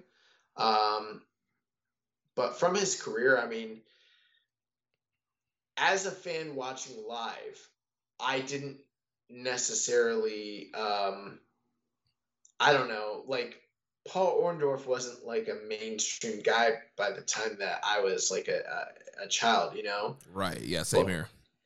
But as someone growing up and having a family that had been watching since the early 80s and kind of getting exposed to some of that stuff on tape and everything, I mean, the one thing that sticks out more than anything else is the 2 feuds he had with Hulk Hogan. And I mean, the big thing with Paul Orndorff, and it's always going to be a testament to him and the star drawing ability that he had with Hulk Hogan. They literally had the absolute most financially successful string of house show matches ever in the history of professional wrestling. No other string of house shows ever drew as much money for any company ever at any time in the history of the world as when Hulk Hogan and Paul Orndorff were on top running against each other, which is a true testament. Some memories I do have, I always get this messed up.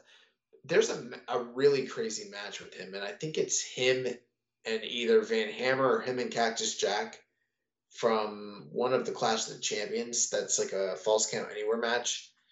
That is hard hitting as shit. It's like one of the last really great Paul Orndorff matches. But, for me, the main thing I remember is the Hulk Hogan feud. You know, in the Saturday Night's Main Event cage match, which is gold and super underrated. I mean, incredibly underrated. And him coming out to Real American because he's the real American. Like, I love that shit. Paul Orndorfer's great, man. Yeah, I don't really have that many memories from him. Growing up, he wasn't really a guy that kind of stuck out to me. He's probably kind of being phased out by the time I was, watching. And I know it's not been a guy that I've gone back and watched stuff on, but I've been seeing a lot of people post a lot of his great matches and promos. So I'm definitely gonna go back and watch some of his stuff. Next question: has Young Boy ever been thrown into an exposed turnbuckle before? Is it really exposed steel? How do you protect yourself from something like that? And does it hurt? Also, is the edge of the ring really the hardest part of the ring? So I guess to answer a couple things, I have never been thrown into exposed steel. As far as the turnbuckle is concerned. There have been some phases where we've had some pretty suspect turnbuckle pads, and sometimes they don't always do the best job staying in place, and sometimes the buckle will become exposed, but I've never hit one. I don't know how to answer this, to be honest with you. Like, I don't want to expose the business. I don't know if I'd call it. Okay, so here's my thinking. I've never taken one, so I think there's definitely a way to where if you took it in a particular traditional way, you could probably hurt yourself because it's exposed metal, and maybe that is just what people do, is they just hit it as hard as they can and just throw caution to the wind. But I feel like, and maybe I'm wrong on this because again, I've never done it. Keep in mind, I feel like if you hit the ropes in the perfect spot, like where your back, especially if you're a broad back person, you won't go far back enough to actually hit the metal. You'll just hit the two ropes and you'll be fine. Yeah. But I think you have to be super precise with that. It depends on how you place your feet and where your arm placement on the ropes is when you do it. But then again, I also think there's a small margin for error. If you're running hard and you take it hard, you're probably going to hit the metal. I can imagine that fucking sucking. So I don't know. Well, maybe one day Matt will throw you into the turnbuckles. I'll ask them. I don't know. We'll see next time I go to class. As far as the ring apron being the hardest part of the ring, it absolutely is. And I mean, it's very logical why. When you hit a ring, whether it's springs or boards, the motion of the impact needs to have space to dissipate and travel out. That's the whole logic of wrestling. But if you hit the edge of the ring where the boards are, there's the motion it doesn't fucking go anywhere. It's the same. It's almost the same thing as hitting the ground, bro. When they take bumps in the ground, you're hitting the actual earth. You're hitting the earth. That motion doesn't fucking go anywhere. Bro, that's the craziest thing. Like, I might want to be a pro wrestler, but I want to be the kind of pro wrestler that wrestles in the ring. Okay, I don't want to take no bumps outside. Fuck that shit. You're trying to live that Zack Sabre life. Not even that. He goes outside and I'm trying to live that Akira Maeda life. His last question. He says, "How did Conor McGregor break his leg?" Poirier said it was from a check, and Conor said it wasn't from a check. And is Conor done as a UFC fighter, or will this lead to a McGregor Poirier 4? I don't know, man. I noticed at the end of the round something went wrong with his leg, and I suspected maybe he dislocated it or rolled his ankle. I didn't realize it fucking snapped his tibia. But I knew something was wrong. How it happened, I couldn't tell you, man. I don't know. Was it from a check? Maybe. There's some reports coming out now that he actually had, a known ankle injury in camp and didn't disclose it prior to the fight, which is plausible because that's what happens in a lot of fights, especially when there's a lot of money involved. So That's plausible too. It's also possible that he just stepped weird and his fucking ankle broke. I don't know, man. I don't think either of them know. As far as whether they'll fight again, they're both talking like they want to fight again, and I think they both want to get paid again. Right. Yeah, I saw the payouts for that show. They both got, obviously Conor got paid really well, and Poirier did pretty well for himself there. I did see like a slow motion video going around of when Poirier checked the kick, and I mean, obviously you can't really know for sure, but like it does look. You don't know. It does look like it could have happened there, but who knows? As far as there being a fourth fight, I mean, that's what it sounds like. I mean, Dana White is saying that, Poirier is getting a title shot against Usman next. And no, not Usman. Okay. What's his name? Oliveira. Yeah, Oliveira. That's what I mean. Yeah, he's getting a shot against Oliveira, and then the winner of that would probably face McGregor. So also in a perfect world, Poirier would win the title, McGregor would come back, and you'd have a fourth match for the title. Nah, bro. In a perfect world, it would be based on the best fighting the best and be a sport. Instead, you're getting guys that are personalities. I loved. Did you see the press conference? I saw like highlights from it. I didn't watch the whole thing. Did you see the dude with the pink suit? Yeah. He came out and he's like, Conor, you have won exactly one fight since Barack Obama was president. Do you see what I'm saying? Like, dude, how can a guy that has won one fight in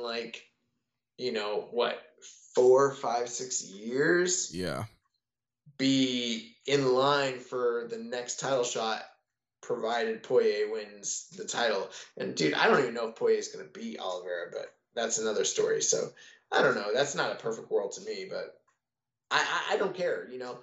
I like Conor. Well, okay, I'm not a big Conor fan, but I appreciate his talent and what he's accomplished and given to the sport. But I mean, he's not done. He's the biggest star in the history of the sport, and I think he's starting to gain a little bit of a Mike Tyson freak show fight appeal. But I don't really care about him.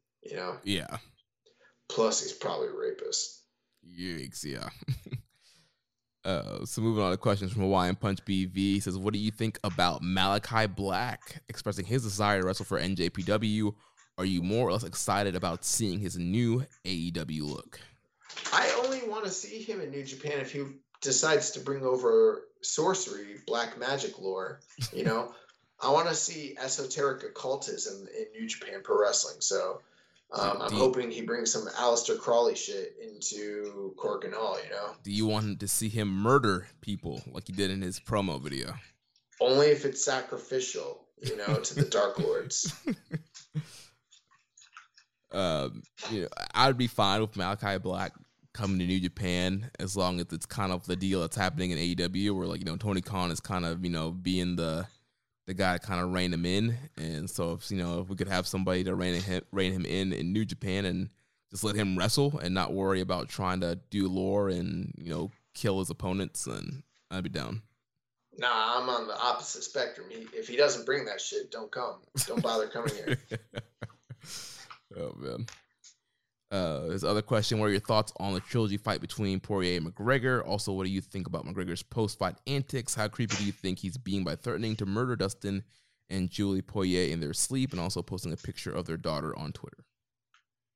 I don't know, man. Maybe it's creepy. Yeah, it's creepy, I guess. But it's like, I don't know. Conor's done some pretty bad shit in the past with his opponents and bad-mouthing their wives, bad-mouthing their religions, bad-mouthing their children and their dirty laundry and everything like that. It's nothing new for him. The main thing is he didn't seem to be able to shake Poirier or get under his skin really the way that he done to so many people in the past. I mean, you look back at some of his other fights and like Aldo and Alvarez and these guys were like shook, and I don't know. It just didn't seem like it worked against Poirier. I don't know. McGregor is still a good, entertaining like trash talker, but I don't know, man. He doesn't seem to have like the same like punch and effect from a verbal standpoint that he did like a couple years ago. I don't know. Yeah, I kind of feel like he's kind of like grasping for straws here, but Right. Yeah, it's kind of weird. Like, yeah, definitely like posting like the picture of the daughter and just it's just kind of over the top. And I think he's just trying to keep himself in the news and he's a worker. Yeah, keep buzz around his name. As far as the fight goes, I actually picked McGregor to win. My thinking, honestly, was just like under the bright lights in the big environment, someone who has proven time and time again to be capable of overcoming the odds and rising, to the circumstances. That's Conor McGregor.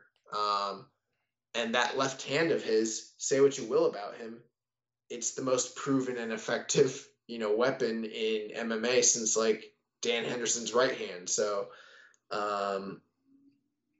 I kind of thought, I knew it was a 50-50 fight going in, and I kind of thought that he might have a really good chance, especially considering how well he did in the second fight before the calf kicks landed.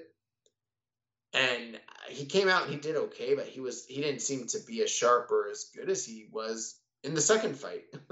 Yeah, I mean, I thought like the first, like he got some good leg kicks at the beginning, like the first like beginning part of the round. I was like, all right, maybe got a game plan looking good here. But then after that, I just feel like it was all Dustin after that.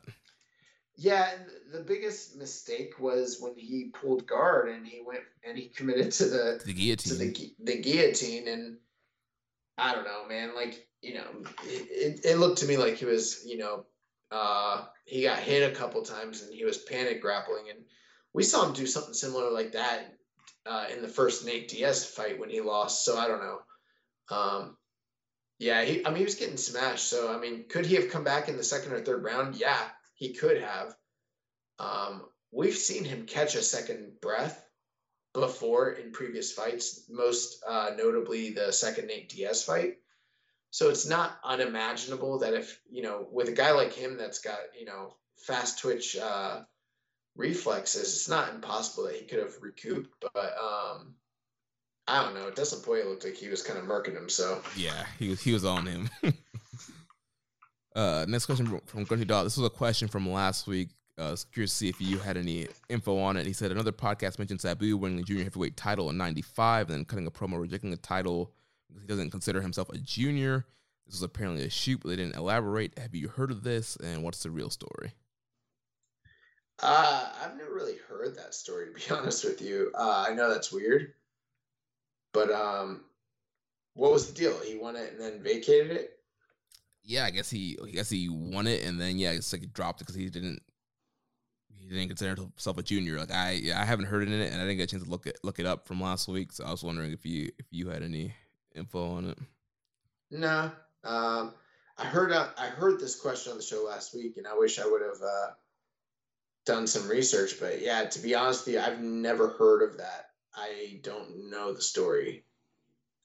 I did know he was like a junior heavyweight champion briefly, but I don't know anything beyond that.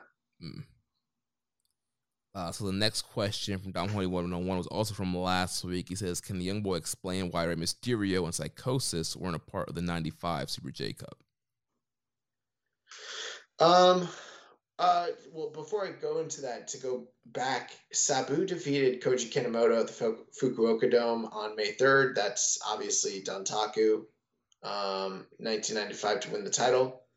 And then he lost it to Koji Kanemoto on June 14th, in a bout where Kanemoto's UWA World Welterweight Championship title was on the line as well. So, I don't know. He held it for a little over a month, right? Yeah. Pretty much. So, I don't know the rest of that story. Yeah, maybe it was one of those deals like in the backstage comments. He said something like that, but was actually still a champion. As far as the Rey Mysterio Psychosis thing goes, that one I don't have a specific answer to. I feel like I've heard talk of this in the past, but I'm just kind of going to speculate what I remember or what my memory recalls. I think the deal was that this was like a special, sort of traveling match. Psychosis and Ray, they were kind of doing their shtick all over the world. Yeah. sort of similar to what Dragon Lee and Hiromu Takahashi were doing a couple years ago as well, because it was such a legendary feud. And so they weren't like booked for the tournament, but they wanted to get them on the show because it was such like a renowned match that they sort of added them as like a special singles match, and it sort of fit the theme of the event. But I don't think they were ever intended to be part of J-Cup 95. I think that was already kind of settled. Gotcha. Yeah, makes sense.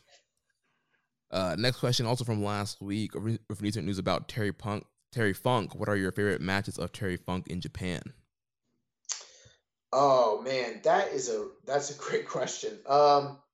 With Terry Funk in Japan, I mean, for me, it really comes down to, I guess, two different phases. I mean, there's Terry Funk in All Japan and the matches that he had with, obviously some of his single stuff, but especially his tag team matches with him and his brother. And then there's, from like 93 on, Terry Funk and in his deathmatch persona in FMW and IWA, most notably. Some of the matches that I really love that come to mind would be like Onita versus Terry Funk from FMW on May 5th, 1993. That's the no rope exploded barbed wire time bomb death match. That's, in my opinion, probably one of, if not the best time bomb death match. It's up there.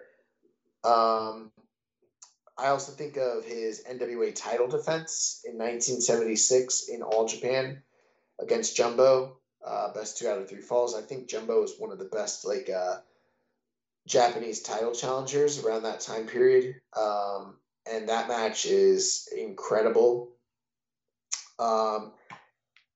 Aside from him and Stan Hansen in '83, when Hansen had jumped from from New Japan to All Japan, they have a really, really great singles match.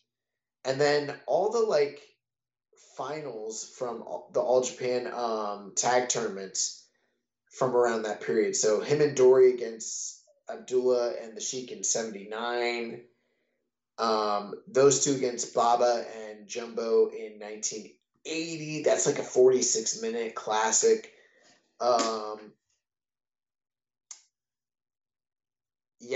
The Funk Brothers against Stan Hansen and Terry Gordy in '83. I think that's the first Terry Funk retirement match, which is very memorable. But there's also the '81 final, which I think is Bruiser Brody and Jimmy Snuka against Dory Funk and Terry Funk. And that's the match where Stan Hansen comes out with them. And nobody knew that he had left New Japan, and it was like a big fucking deal. And then he throws the lariat on the outside, laying out, I believe, Terry Funk. I could be wrong. Maybe it's Dory. I don't remember. I've seen the match like 2 or 3 times. And people fucking lost their shit. And there's a blade job. And that was the match that started the whole Hansen and Brody against Funk Brothers feud, which was a big, big deal in the early days. Bruiser Brody and Terry Funk is really good as well from '82. There's a lot of good stuff. A lot of Western fans don't know how good the Funk Brothers were. I love the Funk Brothers. And then obviously, last thing I'll say about Japan is Dory Funk against Terry Funk is very good as well. There's so much out there, man. But the feud with Terry Funk and Mick Foley, they had 2 very memorable IWA matches that were death matches as well. Yeah, I didn't even think about that, but yeah, also Foley, him and Foley had some great stuff in Japan. Yeah, I was listening to the show last week, and I was like, I know you've seen some of that stuff. Yeah, I don't know why I wasn't thinking that was in Japan, but yeah, definitely, I forgot all about that. People don't, I don't think a lot of fans realize how big of a star Terry Funk was in Japan. He was the biggest star. Before Terry Funk, generally speaking, most foreigners were viewed in Japan as being, gaijin, the outsider, the invader. They were never seen as, we've adopted them as one of our own. And to give you an example, the most recent maybe example of something akin to this is the latter years of Kenny Omega in New Japan. It's yes, he is an outsider, but he speaks our language. He embraces our culture. He's one of ours. That's how Terry and Dory Funk, but more specifically, Terry Funk was viewed in Japan. He wasn't a monster. He wasn't, a kaiju Gordy and Hansen. It was Terry Funk was one of theirs. He traveled with the Japanese guys.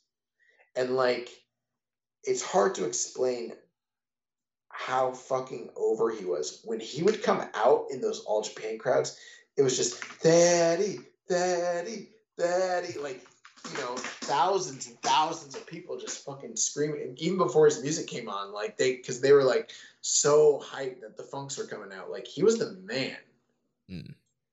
Yeah, Terry Funk. In my opinion, Terry Funk is a top 5 all-time great. Yeah, I definitely had to go back and watch some of his Japan stuff. Yeah, it's really, really, really good stuff, and it still holds up too. And it's him at the tail end of his prime as well. So yeah, the All Japan, the mid to late 70s to early 80s stuff is that All Japan stuff's really, and that's also an unheralded era. Everyone talks about All Japan in the 90s, and for good reason. But I don't know. I came up on that early 80s All Japan stuff. So I love the Funk stuff. I just do.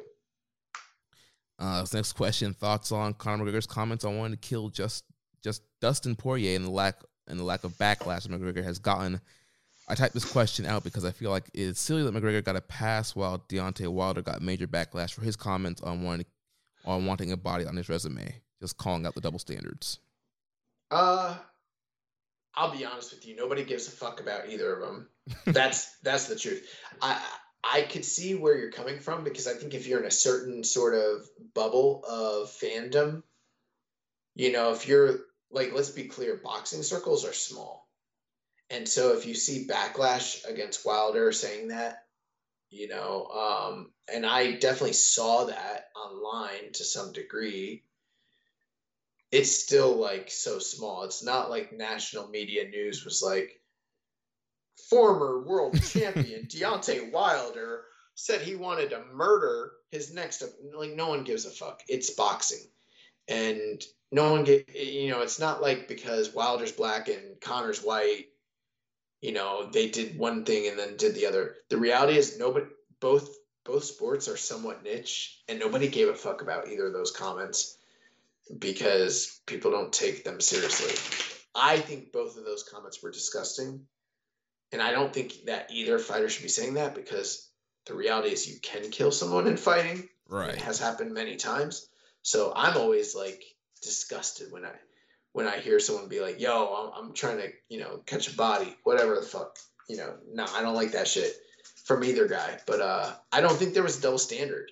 I think people that are big fans didn't like it, and I think the majority of humans in the world just didn't hear it and don't care and don't know.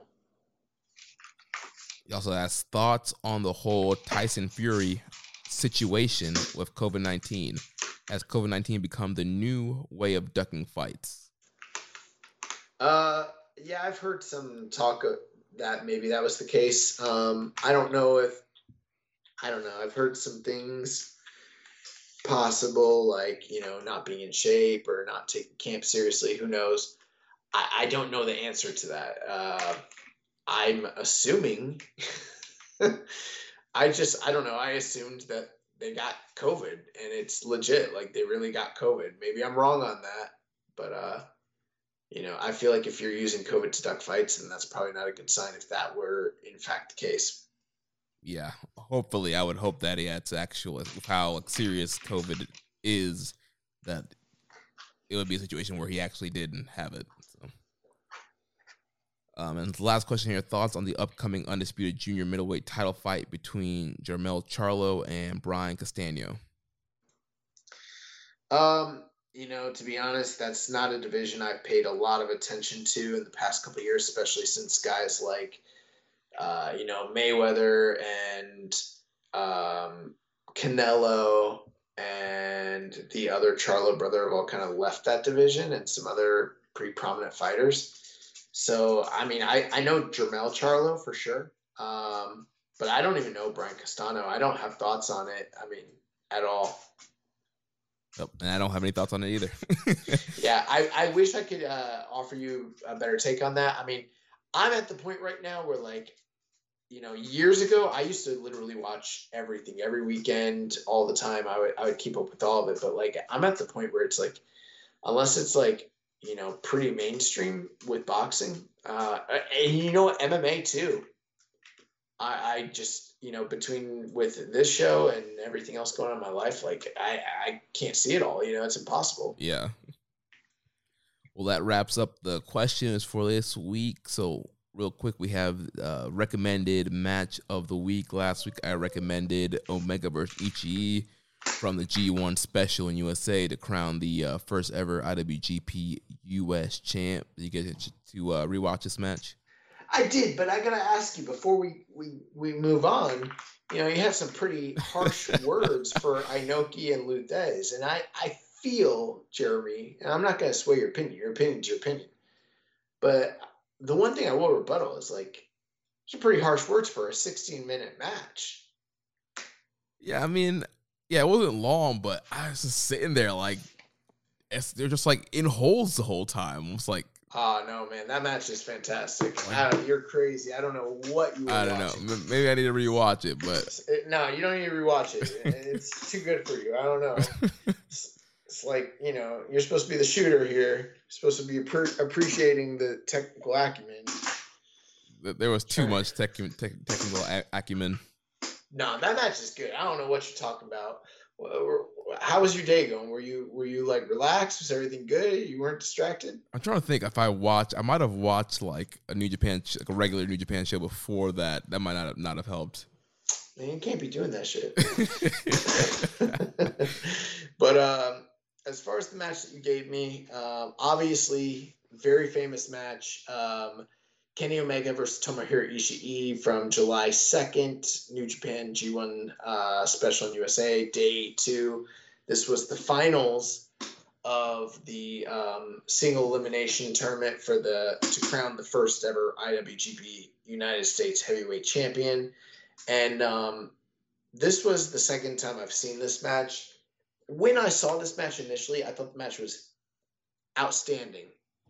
But I was also, a lot of people kind of forget that these guys sort of had I think they had a 3 to 4 match series that year, if I recall. I'm pretty sure it was 4 because I think they fought in the G1 that year. Plus, they had the 2-match series at the beginning of the year, one in the New Japan Cup, and then the other one when Omega returned from his sabbatical after Wrestle Kingdom. Yeah. So, and I believe this was the third, maybe fourth match. This is the third match in the series. And at the time watching it, I was like, that was really good, but it doesn't hold up to, the first 2 matches in the series. I was like, this is the lowest one. Going back and rewatching it in hindsight, I actually have a flipped view. I think that this is probably the second best match in the history of Ishii and Omega. Followed only behind the famous, 2019 match that they had in the G1. In the G1, yeah, where Ishii beats Kenny. Yes, and this match still holds up. It is just awesome. It takes a lot of the stuff from their Dontaku match that was really excellent from that same year, and then it adds the bonus of the raucous crowd, that fresh environment that they had, the added stakes that were involved, and then being in the main event of a major U.S. tour show like this in a special spot, it was just awesome. Plus, all the stuff with the table spot with the Dragon Suplex and Ishii trying to stop it from happening, by biting the ropes. Like, that's always going to be a memorable spot. Even if you don't remember anything else about the match, you'll always remember, like, that moment.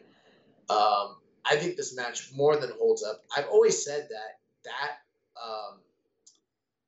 string of, like, 3 to 4 matches for Kenny Omega, because he wrestled at such a high level. He wrestled Elgin, Jay Lethal, and Ishii. Were those the only 3 guys, or was there another guy? I think that was it, yeah.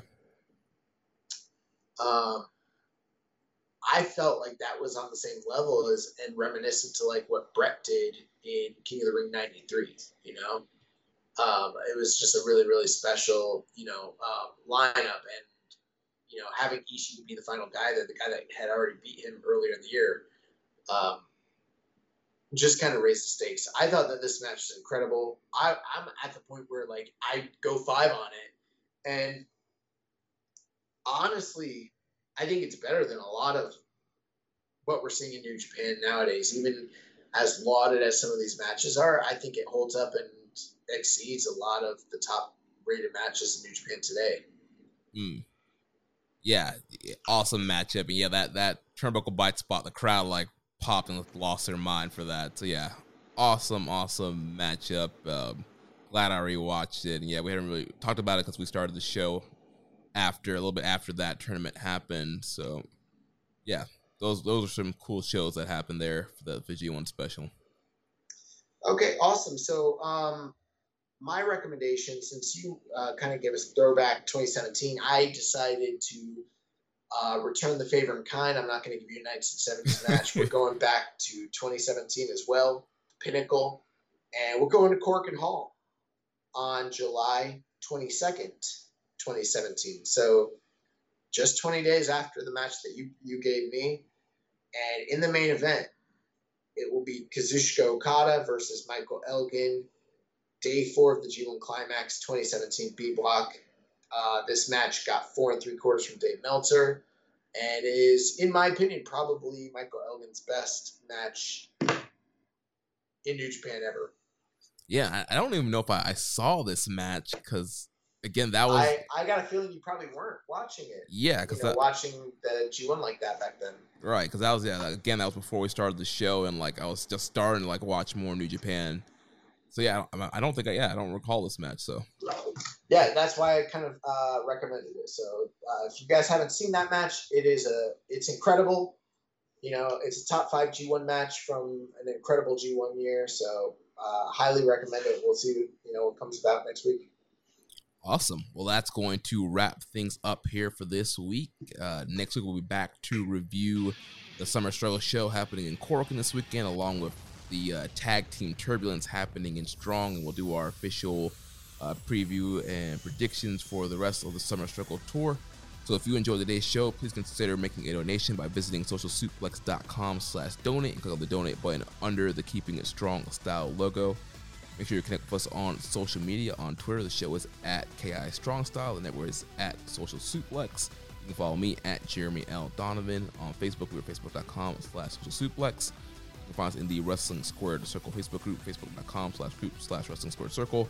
On Instagram, we're at Social Suplex. On Reddit, I'm the Pro Black Guy. Josh is Keeping It Strong Style. You can check out our Discord server. The link for that's in the show notes. You can also email me, jeremy@socialsuplex.com.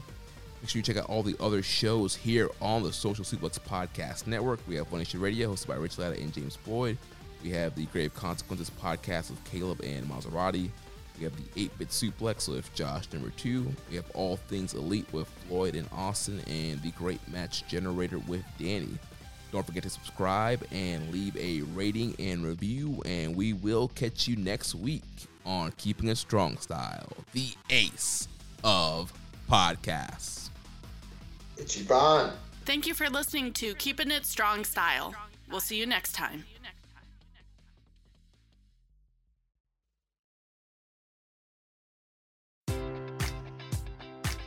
Enjoy all your favorite sports like never before at BetMGM. Sign up using code OldLine and receive up to $1,500 back in bonus bets if you don't win your first bet. When you register with BetMGM, you'll get instant access to a variety of parlay selection features, live betting options, and the best daily promotions in the business. And with BetMGM at your fingertips, every play and every game matters more than ever. Remember to use code OldLine and receive up to $1,500 back in bonus bets if you don't win your first bet. BetMGM and GameSense remind you to play responsibly. See BetMGM.com for terms. 21 plus only. Maryland only. New customer offer. Subject to eligibility requirements. Rewards are non-withdrawable bonus bets that expire in 7 days. Please play responsibly. For help, visit mdgamblinghelp.org or call 1-800-GAMBLER in partnership with MGM National Harbor. Promotional offer not available in Washington, D.C.